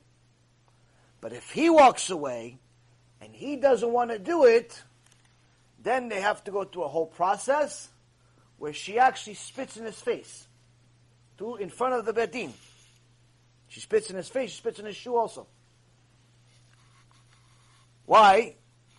And she's supposed to say, this is what you get for not wanting to continue the seed of your brother. So, I never really understood this. I actually asked myself the other day, why does the guy is getting embarrassed in public because he doesn't feel like marrying her? Maybe she's ugly. Maybe he's not attracted to her in a different way. Maybe, I don't know, he's interested in someone else. I don't know, maybe something. Like, why does he have to marry her? Okay, he doesn't. Fine, if he doesn't, no, chalas, go find somebody else, big deal. Why have to spit on me for? Such a gruesome, disgusting thing. I never really understood it. Until Sonny asked me a question right before the shiur, and I had the chiddush, Baruch Hashem. What'd you ask? Do you remember what you asked? You didn't remember this. Remember the question I asked? Okay. I'll ask the question, give you the answer. So, the tough part today and every other day, and all days before us, is that when you move on in your life, you're going to change things. So, for example, if you go from even something as simple as a haircut. I remember going getting haircuts. Every time you go to a new barber, first thing they do is insult the previous one. Oh, who cut your hair before? They ruined everything. They ruined everything. You go to a new salon, who did your hair last time? They ruined everything. Oh, I'm going to fix it. You go to a new programmer to fix your website. Oh, who built this website? It's complete garbage. We have to start everything from scratch. We have to start everything from scratch. It's garbage. I can't work with this. I have to start. You know how many times I created websites in my life? Every time somebody left my company, whether it was before or after, whatever, every time somebody else has to take over the website. Every time the person that wants to take over the website, no, this is garbage. What you have is garbage. I paid $40,000 for it. It's complete garbage. We have to have somebody else do it. We have to start all over from scratch. Every time. A person goes and he changes schools, or he moves. The new teacher says, so what'd you learn? He starts telling him, no, that's not what we do here. It's not what we do here. We're going to do something else. You're going to have to do some after work, some after school work. Why? Why is this? Why is this? Why do we have this horrible nature? It's because, Rabotai Karim, no one wants to continue somebody else's work. And the reason why is because we have a huge ego. We have a huge, gigantic ego, and we feel that as long as it's somebody else's work that started it, we're never going to get the full credit that we deserve. If I say, no, he did a good job, but I'm going to do something else, so I'll continue, that means that I'm less in our demented mind. That means that we're less than, we didn't do the whole thing. If I say, no, the website that he built is good, but let me just add a few new features, no, I'm complimenting his, it's not good. It's also because we're greedy. We want more money. We want more fame. We want more fortune. We want more of these different things. Meaning that there's people out there in the world that actually provide good stuff, good services, good products, good things, but there's always going to be someone else that's going to say it's garbage. Why? It's not because it's garbage. It's because they don't want to continue it, because they want to get all the credit. So the Torah tells us that when a man does not want to continue the lineage of his brother, it's a horrible midah. Why? In reality, what difference is it to him? It's not like he has to watch his brother's kids. There's no kids. If the woman is beautiful, you're attracted to her, what difference is it to you to get married to her or to get married to another woman? She's beautiful, she's kosher, she's good. What's wrong?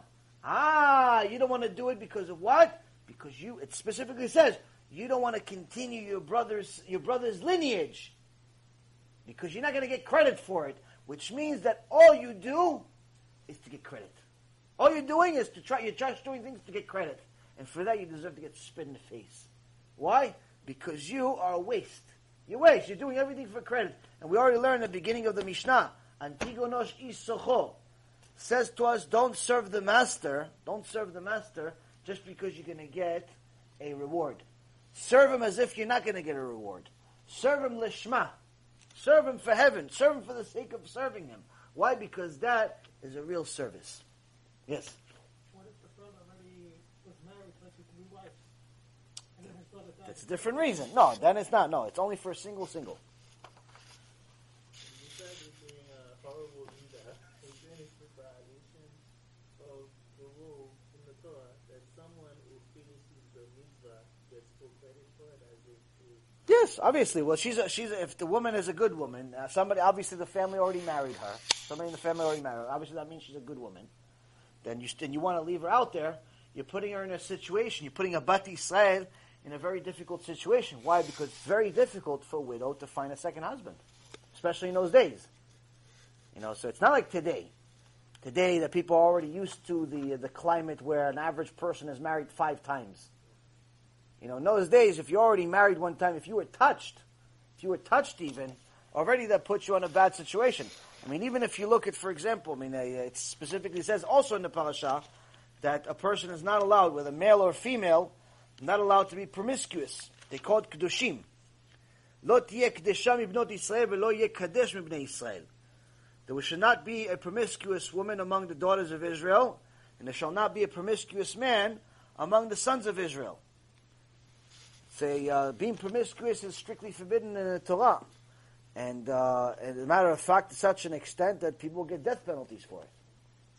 And aside from that, even if they weren't caught in the act and so on, still, they were considered disgusting in the eyes of Hashem, and it would be very, very difficult for anyone to ever marry them. Even if someone, for example, was just simply not a virgin, no one would want to marry her. What if she got raped, and the person that raped her wants to marry her now? In most cases, they would actually allow it to happen. Why? She doesn't have to marry him. She doesn't have to. But she would want to marry him now. Why? Because nobody else would want her. This is the mindset of what happened. This is 3,000 years ago, but it's not today. Today, she calls the cops, the guy goes to jail for the rest of his life. But in those days, he would pay a huge fine to her father, and if she wanted to, she'd be allowed to marry him. Why? Why would she even think about marrying such a loser? because she knows that no one else is going to want to marry her now. So that's the thing, Abotai. In those days, things were very, very different. Also talks about how men are not allowed to dress like women are not allowed to dress like men. Very, very interesting parasha. And the big thing is that you have an enormous amount of mitzvot in each part of the Torah, an enormous amount of lessons to learn from each part of the Torah. If you even take a little bit of it, apply it to your life each week, your life changes. Little by little it changes. Yes? You said that Yibum, he has to take on his brother's lineage, right? One son, yes. Yeah, but what if he's also, it's not considered his kid, he has to do Pulvu and has to do Pulvu of his own. Right, so the first son is not his. First son is considered his brother's. After that, he continues. Nobody ever loses from doing a mitzvah.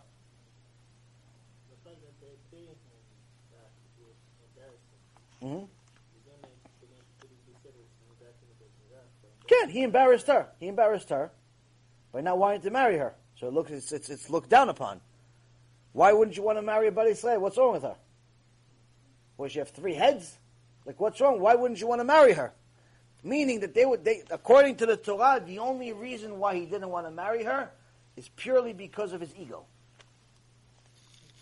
It's not like today where, you have shidduch resumes, and if he's not exactly 5'10" and a half, and his income is exactly $92,000 in this particular thing, and he knows exactly this much and that.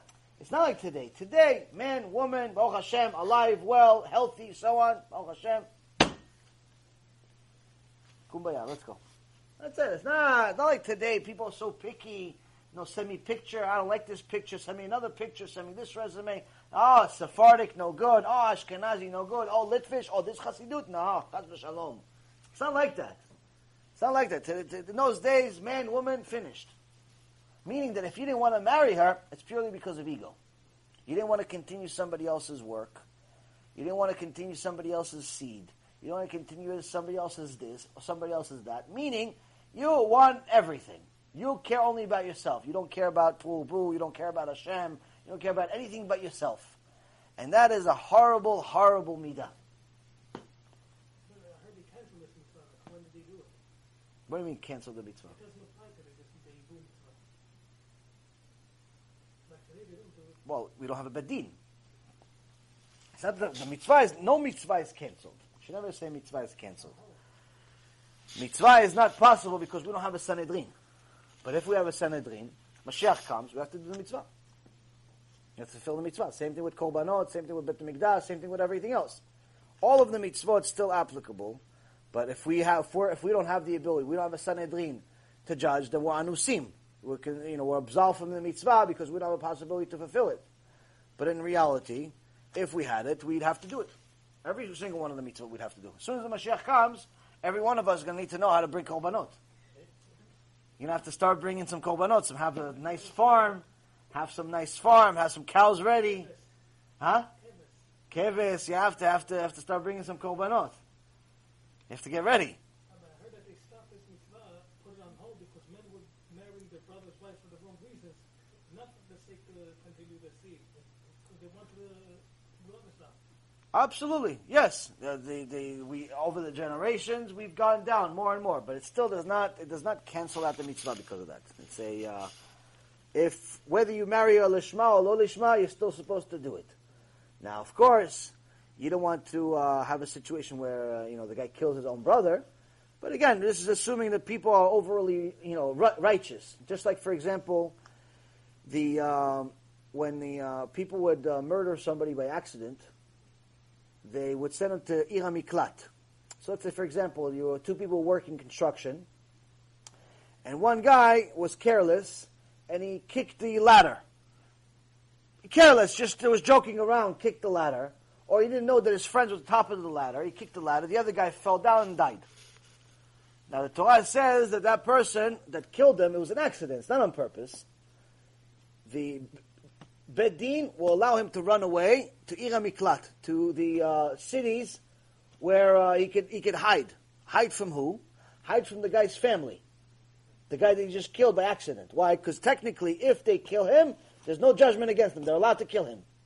Even though he killed him by accident, and they're going to kill him on purpose, they're allowed to kill him. But if he's over there in Ira Miklat, they're not allowed to touch him over there. No one's allowed to enter there. So far, nothing new. Now, the Torah says that the mothers of the Kohen Gadol would go to the Ira Miklat and give these people food every day. Every day they would give them food. Special nice chulent, gefilte fish, chamin, whatever you want they give them. They give sushi, burgers, barbecue, whatever they want. Tebecha, bamya, whatever you want they give them. Why? Why was the Kohen Gadol, the biggest rabbi in the world, why is his mother going to these criminals, accidental criminals? Why? They're still murderers, but accidental. Why? Because as soon as the Kohen Gadol dies, they are all allowed to leave the Ira Miklat, and no one's allowed to touch them. So the mom would be afraid that all of them are there in the Ira Miklat praying for her son, the Kohen Gadol, to die. So she's afraid they're praying for her son to die, the Kohen Gadol. She said, no, I'm going to give them food. I'm going to give them food, make them happy in Ira Miklat. They're good. Don't pray for my son to die. That's the Torah. That's the Torah. Everything banui, everything's connected. You see, it's the Kohen's fault. Why they pray he could die? Because he should have prayed that there shouldn't be an accident and no more. Zak. If you kill someone by accident, that today most people have done, and the family comes and tries to kill you, are you allowed to defend yourself? Can. Today, somebody comes to kill you, you're allowed to kill them first. Accident, they have a right to kill you now. No. They don't have a right. They don't have a right to kill you. And I'm saying back in the day, let's say they had a right to kill you. If they'll chase you, you see them coming, you're allowed to fight them? You're allowed. Sure. Yeah, now you don't make yourself into a korban. No. Any other questions? We're done for tonight. It's 12 already. Good. But tomorrow night we have a shiur Aventura. I still don't know where it is. Same zip code. We'll continue this Mishnah Be'ezrat Hashem. Some other things to talk about, some other chidushim. We'll continue the rest of the Mishnah. Baruch Adonai Le'olam. Amen ve'amen.